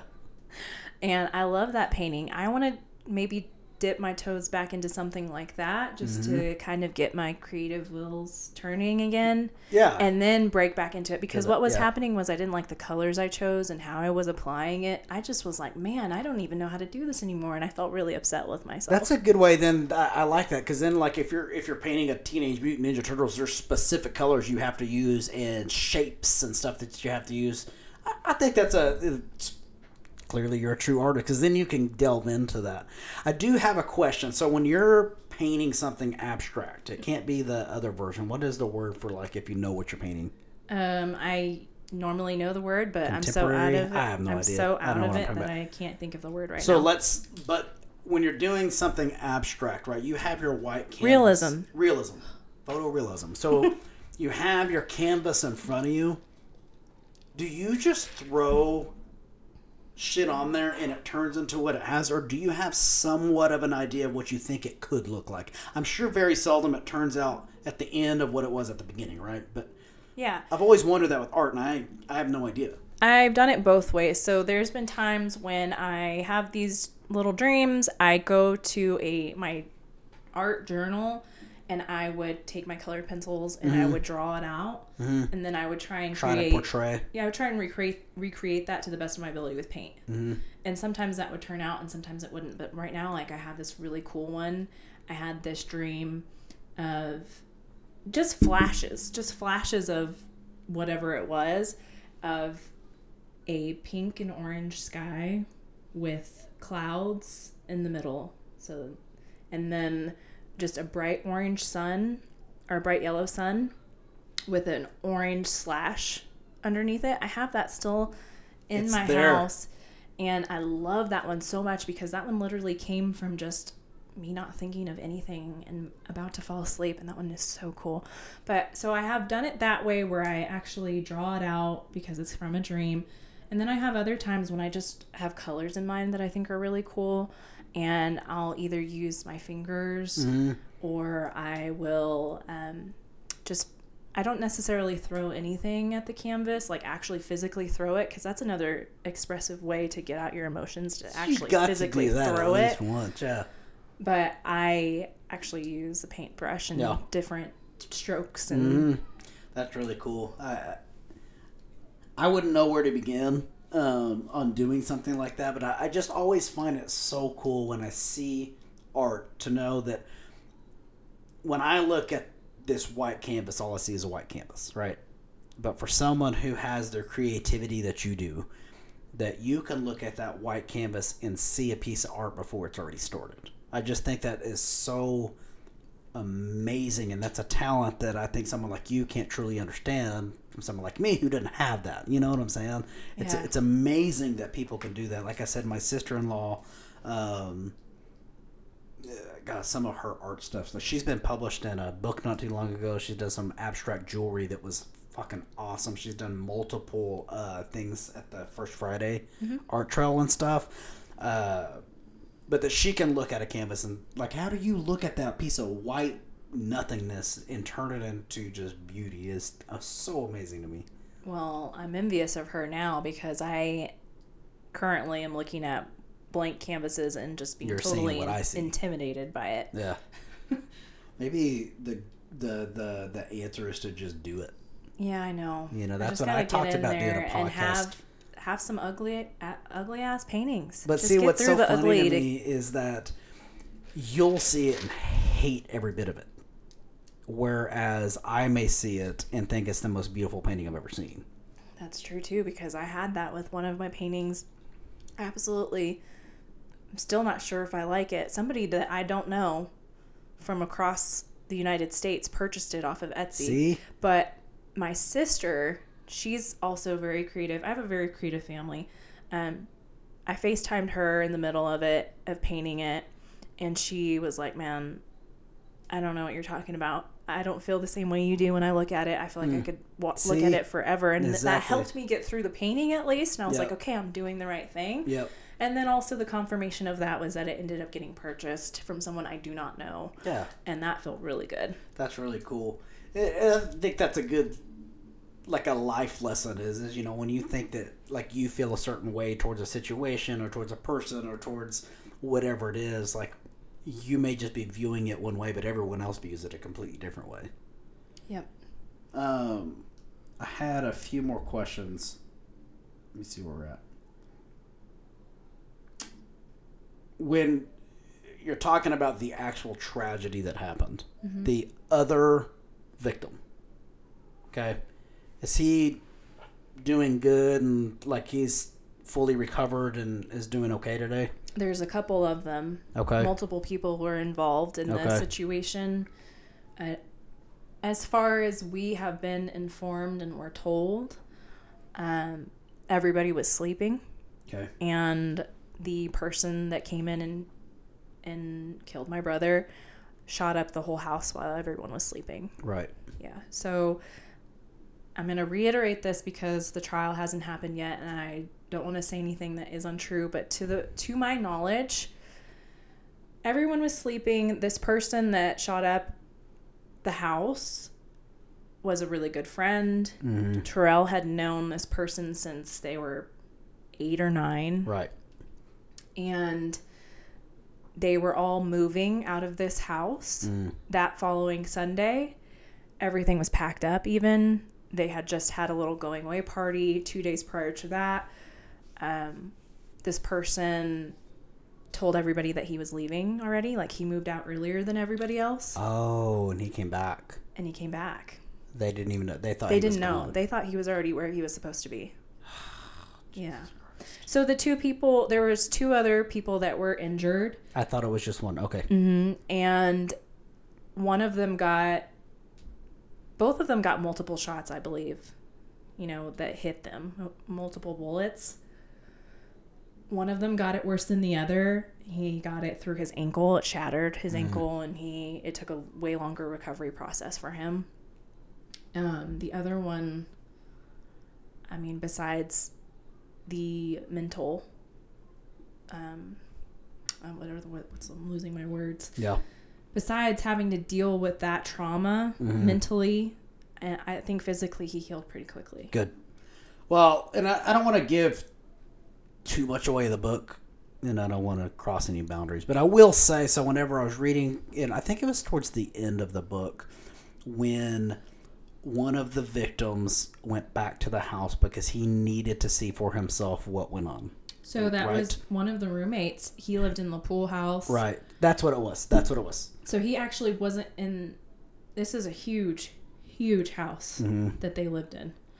And he lived in the pool house, so he didn't hear any of this until the cops and the... Okay, so he just wanted to go back to make sense of it all, right? Yeah. He was able to bring out some of Terrell's stuff. I think it was... And I don't know Terrell, obviously, but I think it just goes to speak from what you've portrayed of him to the person that he was. Mm-hmm. He was a fighter. He was someone who was never going to give up on he wasn't going to give up on his dreams. He's going to go all the way to California to be a singer, songwriter, whatever it is, a lyricist, as you say. It sounded like when you had talked about him, he was also into some other stuff, some artsy stuff. Like he was very. He was a creator too. Yeah, and you're not going to bring a guy like that down. No, he was working on like an anime TV That's show. That's what it was. And they meaning all of the friends that live together, they all boosted each other up and like collectively worked on things. So they have, and I think still have, Shift Records. So they started a record deal themselves. Wow. And they started designing clothing. And so Terrell had this journal of just all of these business ideas. And another one was like a lottery app, but you win a different thing I mean, crazy stuff that I'm like, how do you even think of this stuff? Yeah. And then, of course, he had a very in-depth character analysis of everyone in his anime show. It was so cool. Absolutely. And I feel like also, that needs to be a thing, by the way. What? Like someone needs to sell that idea in honor of Terrell. I know. It's really, really cool. And I've actually played with ideas of that. Have to get it from my mom and see what she says about everything. But yeah, he just had so many brilliant ideas. Super creative guy. Yeah. Well, I could tell that. And the fact that I'm saying he's a fighter to the very end, and I could tell that is kind of the way that after he got shot and where they found him was like completely different realms. It wasn't he was not found where he was shot. So what that told me when I was reading it, and you did a great job of portraying that, is he was going to fight to the very end to protect himself, to get away from harm's way. He wasn't going to give up. I think that speaks to him as like the fight or flight and all that, but to who he was as an artist and who he was as a creative person and what he wanted to achieve in this life. He was never going to give up on anything until someone said, you don't have the option anymore, right? Like, probably didn't take no as an answer type guy. And if you I don't want to give too much away because I want people to read the book, but it's very moving to me without knowing him to know where he wound up and where the paramedics found him, because that said that I will not let you being this fucking guy who did this, I will not let you get the best of me.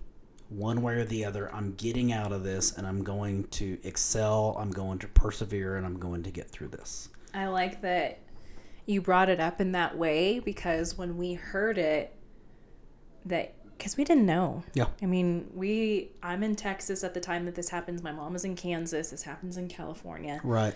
We had no clue what the details were at all. So when we heard where he was found, it was devastating, because in our brain, the picture that we painted was of someone being really scared, of Terrell being terrified. Yeah. So I'm really appreciative that you could bring a different light to that, and I think it rings true. I think that just with you telling me everything that he was into, I truly believe it was, I'm getting out of this and I'm going to push forward. Mm-hmm.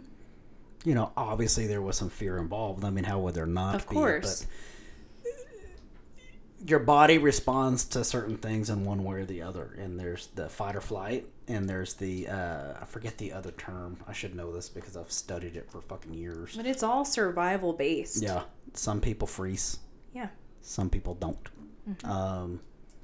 Terrell was clearly not the type of person that was going to sit there and let someone get the best of him, probably with anything in his life. And I'm sure he heard the word no 1,000 times with his music and his anime and his notebook of crazy ass app ideas and all this crazy stuff. And I'm sure his friends, or even if he took it higher and like, I'm ready to present this, I'm sure he was told no 1,000 times. But all it takes is that one time to be able to move on. Mm-hmm. And that's exactly how you portrayed him to be. And when I was reading, I think it was in the last couple chapters, whenever you got to the point of when the kid in the pool house went to walk through the house just to make sense of everything and followed the trail Yeah, that one, I mean, how he told it was how I wrote it. Yeah. Well, it portrayed to me everything that I need to know about who Terrell was and the life he left behind and the lives he touched with his personality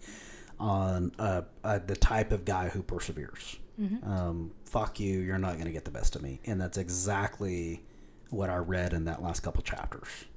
So it was very moving to me. It choked me up reading that just to think of It was really visual. of someone trying to deal with that. But you did a great job in portraying that. See, and I love the fact that you and your mom may have viewed that differently, and you're now hearing that that's not how the viewer's going to read that, or at least for me personally. That's everybody views everything differently. I love it, and it does ring really true, honestly. So I'm glad that you brought that up. Good, and that's how I read it.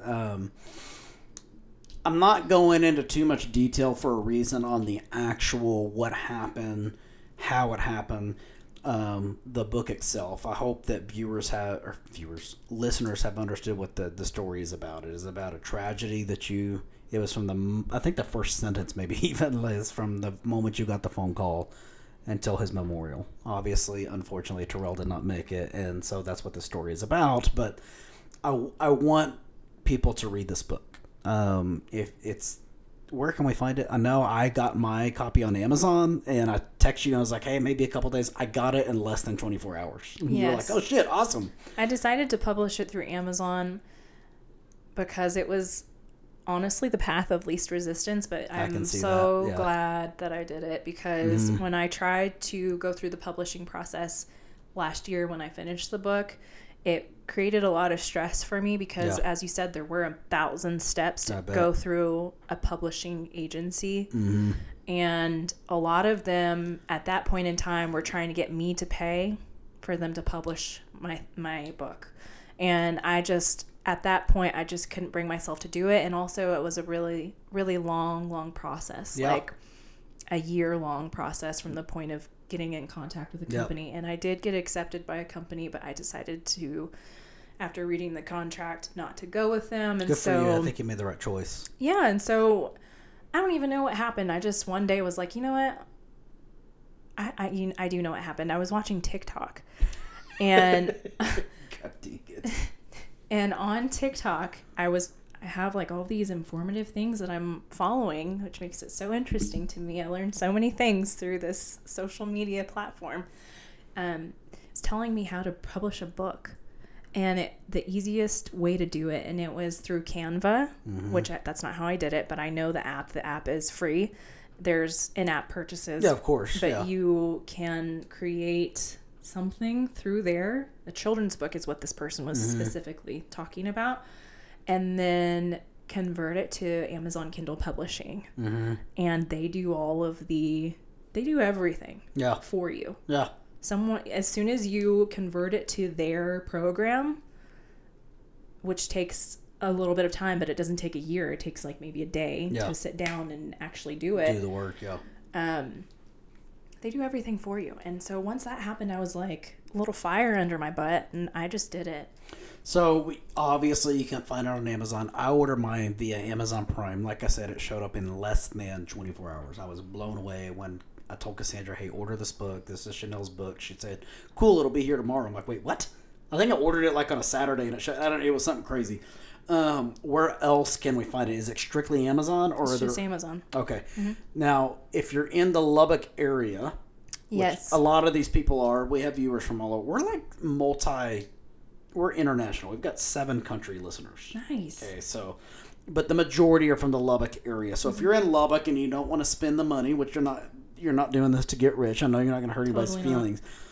Where you told me, like, hey, just go to public library. There you go. The libraries, are they at all of them, or tell me which ones they're at? They're at all of them. I Every donated to library? everyone, and how many do we have here? 7 or 8? There's 6, I believe. Only one I know 5 is Godaki or Godaki, whatever. It's right here on Frankfurt because I drive by it every day. Yeah, so I donated multiple books to every public library, and then Second and Charles. Okay. So have you heard of Second and Charles? Yeah, I know what that is. The book is called Until We Meet Again. Obviously, I'm going to post a picture of it by Chanel Torres, Torrez. You can find it on Amazon. You can go in. What section do they? Is there like a grief section that it is in? I'm or sure did you it'd be like autobiography, memoir type section. Okay, and we're talking about like at the libraries. Read the book. For anybody listening, and I know Mark's going to take it, and I think Ty's going to take it, I'll be more than happy to lend you my copy as long as you take care of it, because I have an autographed copy, and it's a one and only original, so respect my book. But it's a very easy read. It took me 2 days to finish it. It's 106 pages, I believe. Somewhere around there, yep. I did want to say, too, and I meant to bring this up at the beginning, the way you outlined this book I thought was so original, to where it's like nothing I'd ever seen. And what I mean by that, for one, the chapters aren't long, which is good, because you can read a little bit. It's emotional, so I feel like the chapters didn't need to be long, because you can put your bookmark on and go leave for a second. It's not every chapter, but there's a handful. You may know how many there are of each, and you may not. It doesn't really matter, but you put some poems at the end of a couple of your chapters that you wrote. Poems and short stories. How cool. Like, as I was reading that, I was like, holy shit, like, what a fantastic idea, because you could write poetry and release it in a poetry book. You could do short stories, and there's all sorts of forums on the internet where you could do short stories, but you put them into your book, which had nothing to do with the story itself. Now, some of them were your emotions that you were feeling. Some of them were written actually about Terrell, but I just felt like hey, this is a perfect spot to put my feelings in right here. Exactly. Yeah, you got it. It was very cool.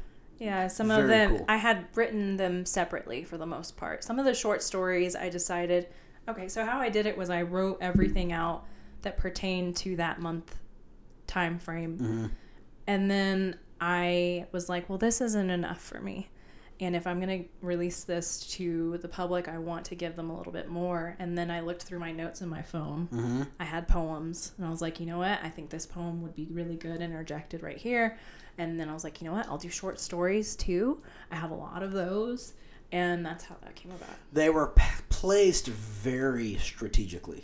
I felt like every time one of the chapters ended with a poem, however you say it, it fit what you had just talked about for the previous couple pages. A couple of the short stories fit very well with what you were talking about. It was like they were written for a reason. They were very chronologically placed. But I just thought that the idea of doing that was really cool. I've never read a book that had those involved in there with it. So I thought that just speaks to the originality that goes on in your head. So that was really cool for me to see. Thank you. As I was reading the book, you talked about how you spoke at the memorial, and I'm glad I finished, because I was just fixing to text you. This is 2 nights ago, to say, hey, can you please send me what you wrote? And lo and behold, it's the last thing in the book. I'm like, well, no shit. Like, I'm glad I waited, because I had it. Well, maybe she put it in here. That was really cool too. I think it's awesome that you shared that. I really wish those of us could read the original, but I know that's just yours and your mother's to keep, and that's really cool. But I'm glad that you added that. I don't think that you had to do that for what you spoken, but if you hadn't have, I was going to ask you to release it to me to where I could post it on the internet at least, because I think people need to hear that as a form of, I don't like this word for you, but for me as the reader, I felt like it gave me some closure to the book. To do your memorial speech. So that was really cool of you to release that. A nice bookend. You did a great job on this book, and I don't say that because we're friends. Like, I enjoyed it. I was excited to read the next chapter. I'm a big advocate. I'm like the laziest human being there is, and when I get home, I turn on the TV. But when I started the book, I didn't have the TV on. If it was a show I didn't need to watch, because I wanted to be fully engaged in this book. And so you grabbed my attention. I challenge all you listeners to go out there. For one, for those of you that know Chanel, and if you don't know Chanel, for those of you that know Dylan, you know Chanel via Dylan. Go support Chanel. Like I said, I know you're not doing this to try to make money, but I'm a firm believer in supporting the ones we care about, and it all starts small and goes big. That's why I beg listeners to listen to my show, because I want people to support me. Right. Support Chanel. Go find it on Amazon. Until we meet again, like I said, I'll obviously put some pictures on the internet. Go look at my social media to figure that out. I think I had one more question. And my Instagram is Chanel Torres Art, and at the very top of it, there's a link to the book. So if you don't want to go through Amazon, you can just click the link and find it. Yeah. 2 more questions real quick before we wrap up. What would you say to anyone that's struggling with some grief, whether they've lost a family member in a horrible, unbelievably tragic way like you have and your mother has, and Dylan, and everybody that was related to Terrell? We're living in a day and age, and I don't care what your political views are, people are dying every day from COVID right now, and people are dealing with grief, and I think right now people are getting so caught up in the political aspect of what truly is a disgusting virus, and I see the worst of the worst of the worst right now with people on ventilators, and unfortunately not many of them are making it right now, and it's horrible. So what would you say to people that are dealing with some form of grief? In reference to grieving itself, everyone grieves differently, and there's this saying that over time it will get better, and I don't agree with that, actually. I agree. You actually keep that same grief, you just change around it. Your whole... you change. You just change and basically grow around this whole shape that has been left of your heart. My mother and father lost their 2 kids to a horrible, tragic car wreck. One was 7 and one was 5. Okay, and the same car wreck was my mom's mom, my mom's sister, and my mom's sister, I think 3 kids, all on a head-on collision before I was born. So this has been 37 years ago. Who was this again? Your grandparents lost children? No, my mother and father. So this would have been siblings, brother and sister, essentially. Okay. Their names were Tara and Mitchell. So Riley's middle name is Mitchell. Rains's middle name is Tara. I call them Tara and Mitchell in honor of my brother and sister, who I never got the pleasure of meeting. Mm-hmm. The reason I bring that up is my mother can attest to you right now exactly what you just said to be true. It's not that it gets easier. It's not that you forget about it and you just move on. I don't like the term move on. I feel like that's almost derogatory. It's you learn how to deal. You learn how to cope. Keep in mind, this is coming from someone who's not had to deal with that, but just from what I've talked about, is you learn how to live your life through your loved ones, right? You live in your life through Terrell. You're spreading his word and his name right now via this book, coming on this podcast. Yoko, tell me the name again of the artist. Yoko Naru, which is one of the roommates that was injured in this same tragedy. So he was shot as well. I did not understand. I just thought he was a bud. Yeah. Okay. A really good friend. He is a rapper, and they did a lot of songs together. And so recently, Yoko Naru, Damon, released an album that was just songs that Terrell did and him. When you look at the album, it just has his name on it, but I'm pretty sure that's because of legal reasons. He couldn't get approval. So what I think I'm going to do is on my Facebook and on my Instagram, I'm going to post a screenshot that I found on Spotify from Yoko Naru. Mm-hmm. Which means get better in Japanese. That's so cool. I looked up Yoko Naru and I was getting all this Japanese stuff. I'm like, oh, clearly this means something. And I would I'm going to challenge it just to let Terrell's memory live on. Listen to some of the stuff, because Terrell's voice is it's actually him singing in the background or rapping, whatever it was, his lyrics that he recorded until this untimely demise that he unfortunately had to suffer through. We all need to help Terrell's legacy live on, and one way we can do that is by listening to Yoko Naru. I'll make sure to post that on Instagram and on Facebook as well, just to kind of spread it. I was listening before you came in. Dylan told me about it. It's great music, by the way. It's not you can tell these guys take their work serious. I don't know which one was Terrell, so I'm gonna have you show me here in a little bit, but I think that's so important. Yeah, there's also basically all of his friends have done something in memoriam and in Terrell's legacy since he's passed. And we have another friend that was also involved with the tragedy, who is running a kennel, and it's called 2X Kennels, which Charles' stage name is Rex with two X's. And so that's where the 2X comes from. And then another friend that's a lifelong friend, Alex Schmidt, he opened up a gym, and it's, I believe, called 2X Gym or something like that. Something with 2X. It's awesome. Normally I would know this. I'm losing my words. I apologize. But they have been open for a year. They're doing really well. And the year anniversary is October 2nd. And they invited me and the family to go Where there. is this business? It's in California, and I don't know. It's not in Sacramento. He lives a couple hours outside of Sacramento. So I'd have to... Well, shout out to that gym there. Hopefully some people are listening from there. I just think it's so cool, and it's so important to let life live on.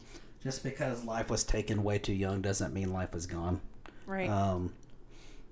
I mean, you hit me with Terrell's life, and I don't even know who the hell he is. I'd love to see a picture of him. I'd like to post some so everybody else can put a picture with it, if you wouldn't mind. He's a very handsome young man. I just think it's so cool and it's so important. So I challenge everybody just to find that Yokonaru, and I'll put the spelling out on there for Spotify and Apple and wherever you listen to your music, just to hear Terrell's voice. Read this book. Get on Amazon. Like I said, you're more than welcome to borrow my book as long as it comes back in the shape that I lent it out in. And I had one more question. Not really, but just final words. Anything else you want to express that you've been thinking about saying, or did we wrap it up? I mean, you tell me. I think that we wrapped it up. We touched on everything I wanted to touch on for the book, and just the creative process and grieving in general and expressing yourself. And I will say this, because this is going to release, if I'm not mistaken, if the timing's right, it'll be on the 21st of September. I've got one next week, and this will be the following Tuesday. What was his last name? Terrell's? Yeah. Brown. Okay. Keep the Brown family in your thoughts, in your prayers. Torres family, everybody, Griffin family, everybody that's kind of related. Eric, his father, and everybody. And I can't speak to it. For one, it's not my business, and two, I don't want to say things I'm not supposed to. Trial's fixing to start. I will say that, and I know this is not going to be an easy process for those of you that are dealing with it. Keep their families in your thoughts and in your prayers. We need to make sure that this trial goes the way it should, in order to see justice for Terrell and really the other victims that fortunately made it through. I think that's awesome for them, and I hope that they can live their lives from a whole new perspective. But I just ask that everybody, whether you're spiritual and you're into praying, pray for this family. If you're not, just think about them. This is not going to be easy for any of y'all to kind of have to relive this, and I know it's not, and you'll be in my thoughts and my prayers, and I really hope that everyone thinks of y'all, and I hope I don't offend you with this comment, but please be with the thoughts and prayers of the victim's family as well. Suspect's family as well. I reached out to... What he did was very shitty, and you talked about this in the book. He was still someone's son. He was someone's, maybe brother. Yeah. You talked to the sister, and just to be the parent of the other aspect is, I do have a place in my heart for people that have to deal with that as well. Yeah, definitely. I haven't reached out to the parents yet. That's a little bit of a sore subject. I don't have any ill will towards them at all. Of course none, not. actually. Yeah, no, absolutely it's not. a weird situation, and there's not a book on it. There's not a book on how to handle it. There's a lot of layers to this story too. But I did reach out to his sister recently this summer. Good. And it's been the best thing. Good. I'm glad you were able to do that, and I'm sure she felt such relief from hearing from you. Man, we have known each other for a very long time. Sure.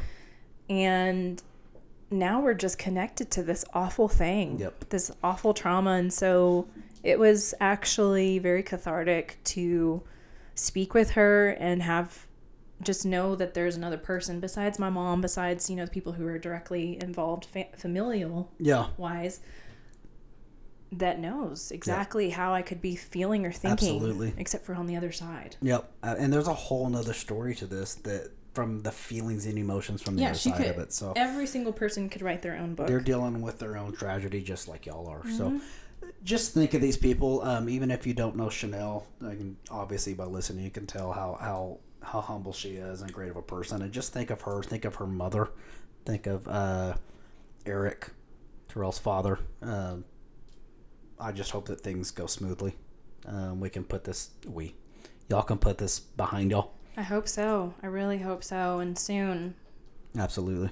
I have a good feeling that things hopefully will turn out the way that they should, and this can be something where y'all look back and just get to celebrate Terrell's life, which I think y'all done a great job of doing. Thank you. I really appreciate you coming. I know this wasn't easy for you in general. I think actually when I first started podcasting, you were texting me and telling me like, oh, this is cool. I've been listening. I really like the podcast. You're a huge podcaster. Yeah. You love podcasts. And then when I had Dylan on, we were talking about like trying to get you on here. We just didn't know what we would talk about. But anybody who listens to me, I want as a guest. And then whenever you release the book, I'm like, hell yeah, let's do this. And then you were like, I don't think it's going to happen. And then when we were at the 806 LMK party over at Burger Theory not too long ago, I brought it up to you. You're like, I don't know, but maybe.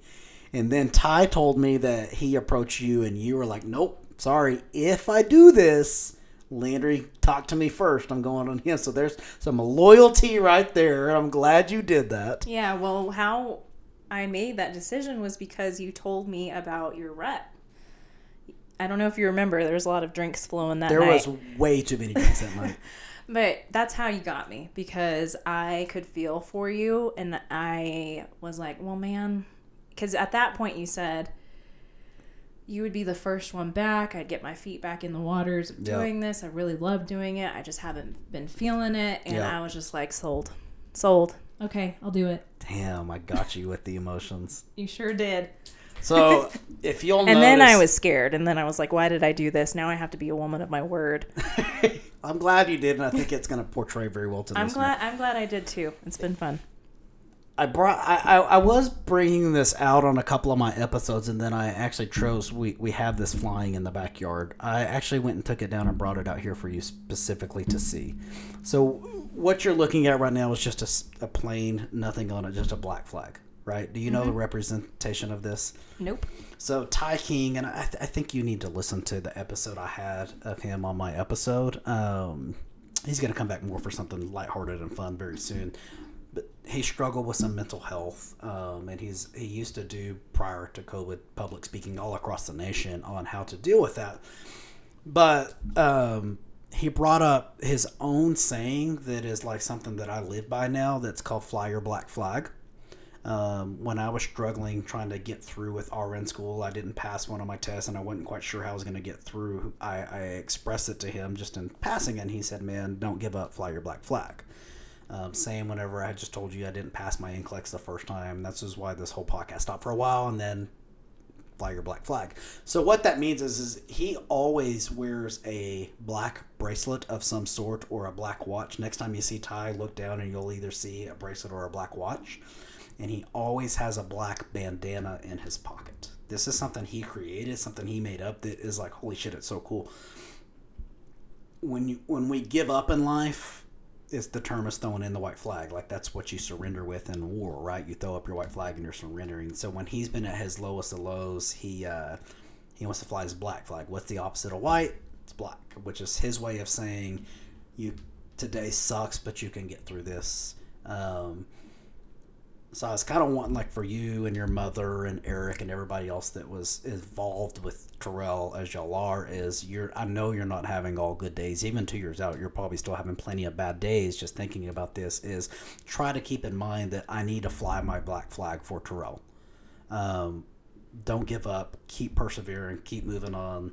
So find your black flag and fly that fucking thing as high as you can, which is why I wanted to pull this out for you to see specifically. I love that. Isn't that cool? That's really cool. When he said that, like, it's resonated with me over the last 2 or 3 months since I had Ty on so many times. Like, I wish that more people understood the term fly your black flag. Like, sometimes I'll hashtag it on stuff, fly your black flag, and people don't know what it means, but that's what it is. You know, share that with your mom, share that with Eric, and share that with Keyshawn and everybody else that's involved, is kind of what that represents. And like, they wear their black bracelets. I mean, it's a really cool thing, and I hope that that's something that can reach out to y'all as well. It seems so silly and so simple, but it really hits hard when you think about it. So Definitely. I love the idea. Thank you that's for why, bringing it yeah, up to that's me. why I brought that out.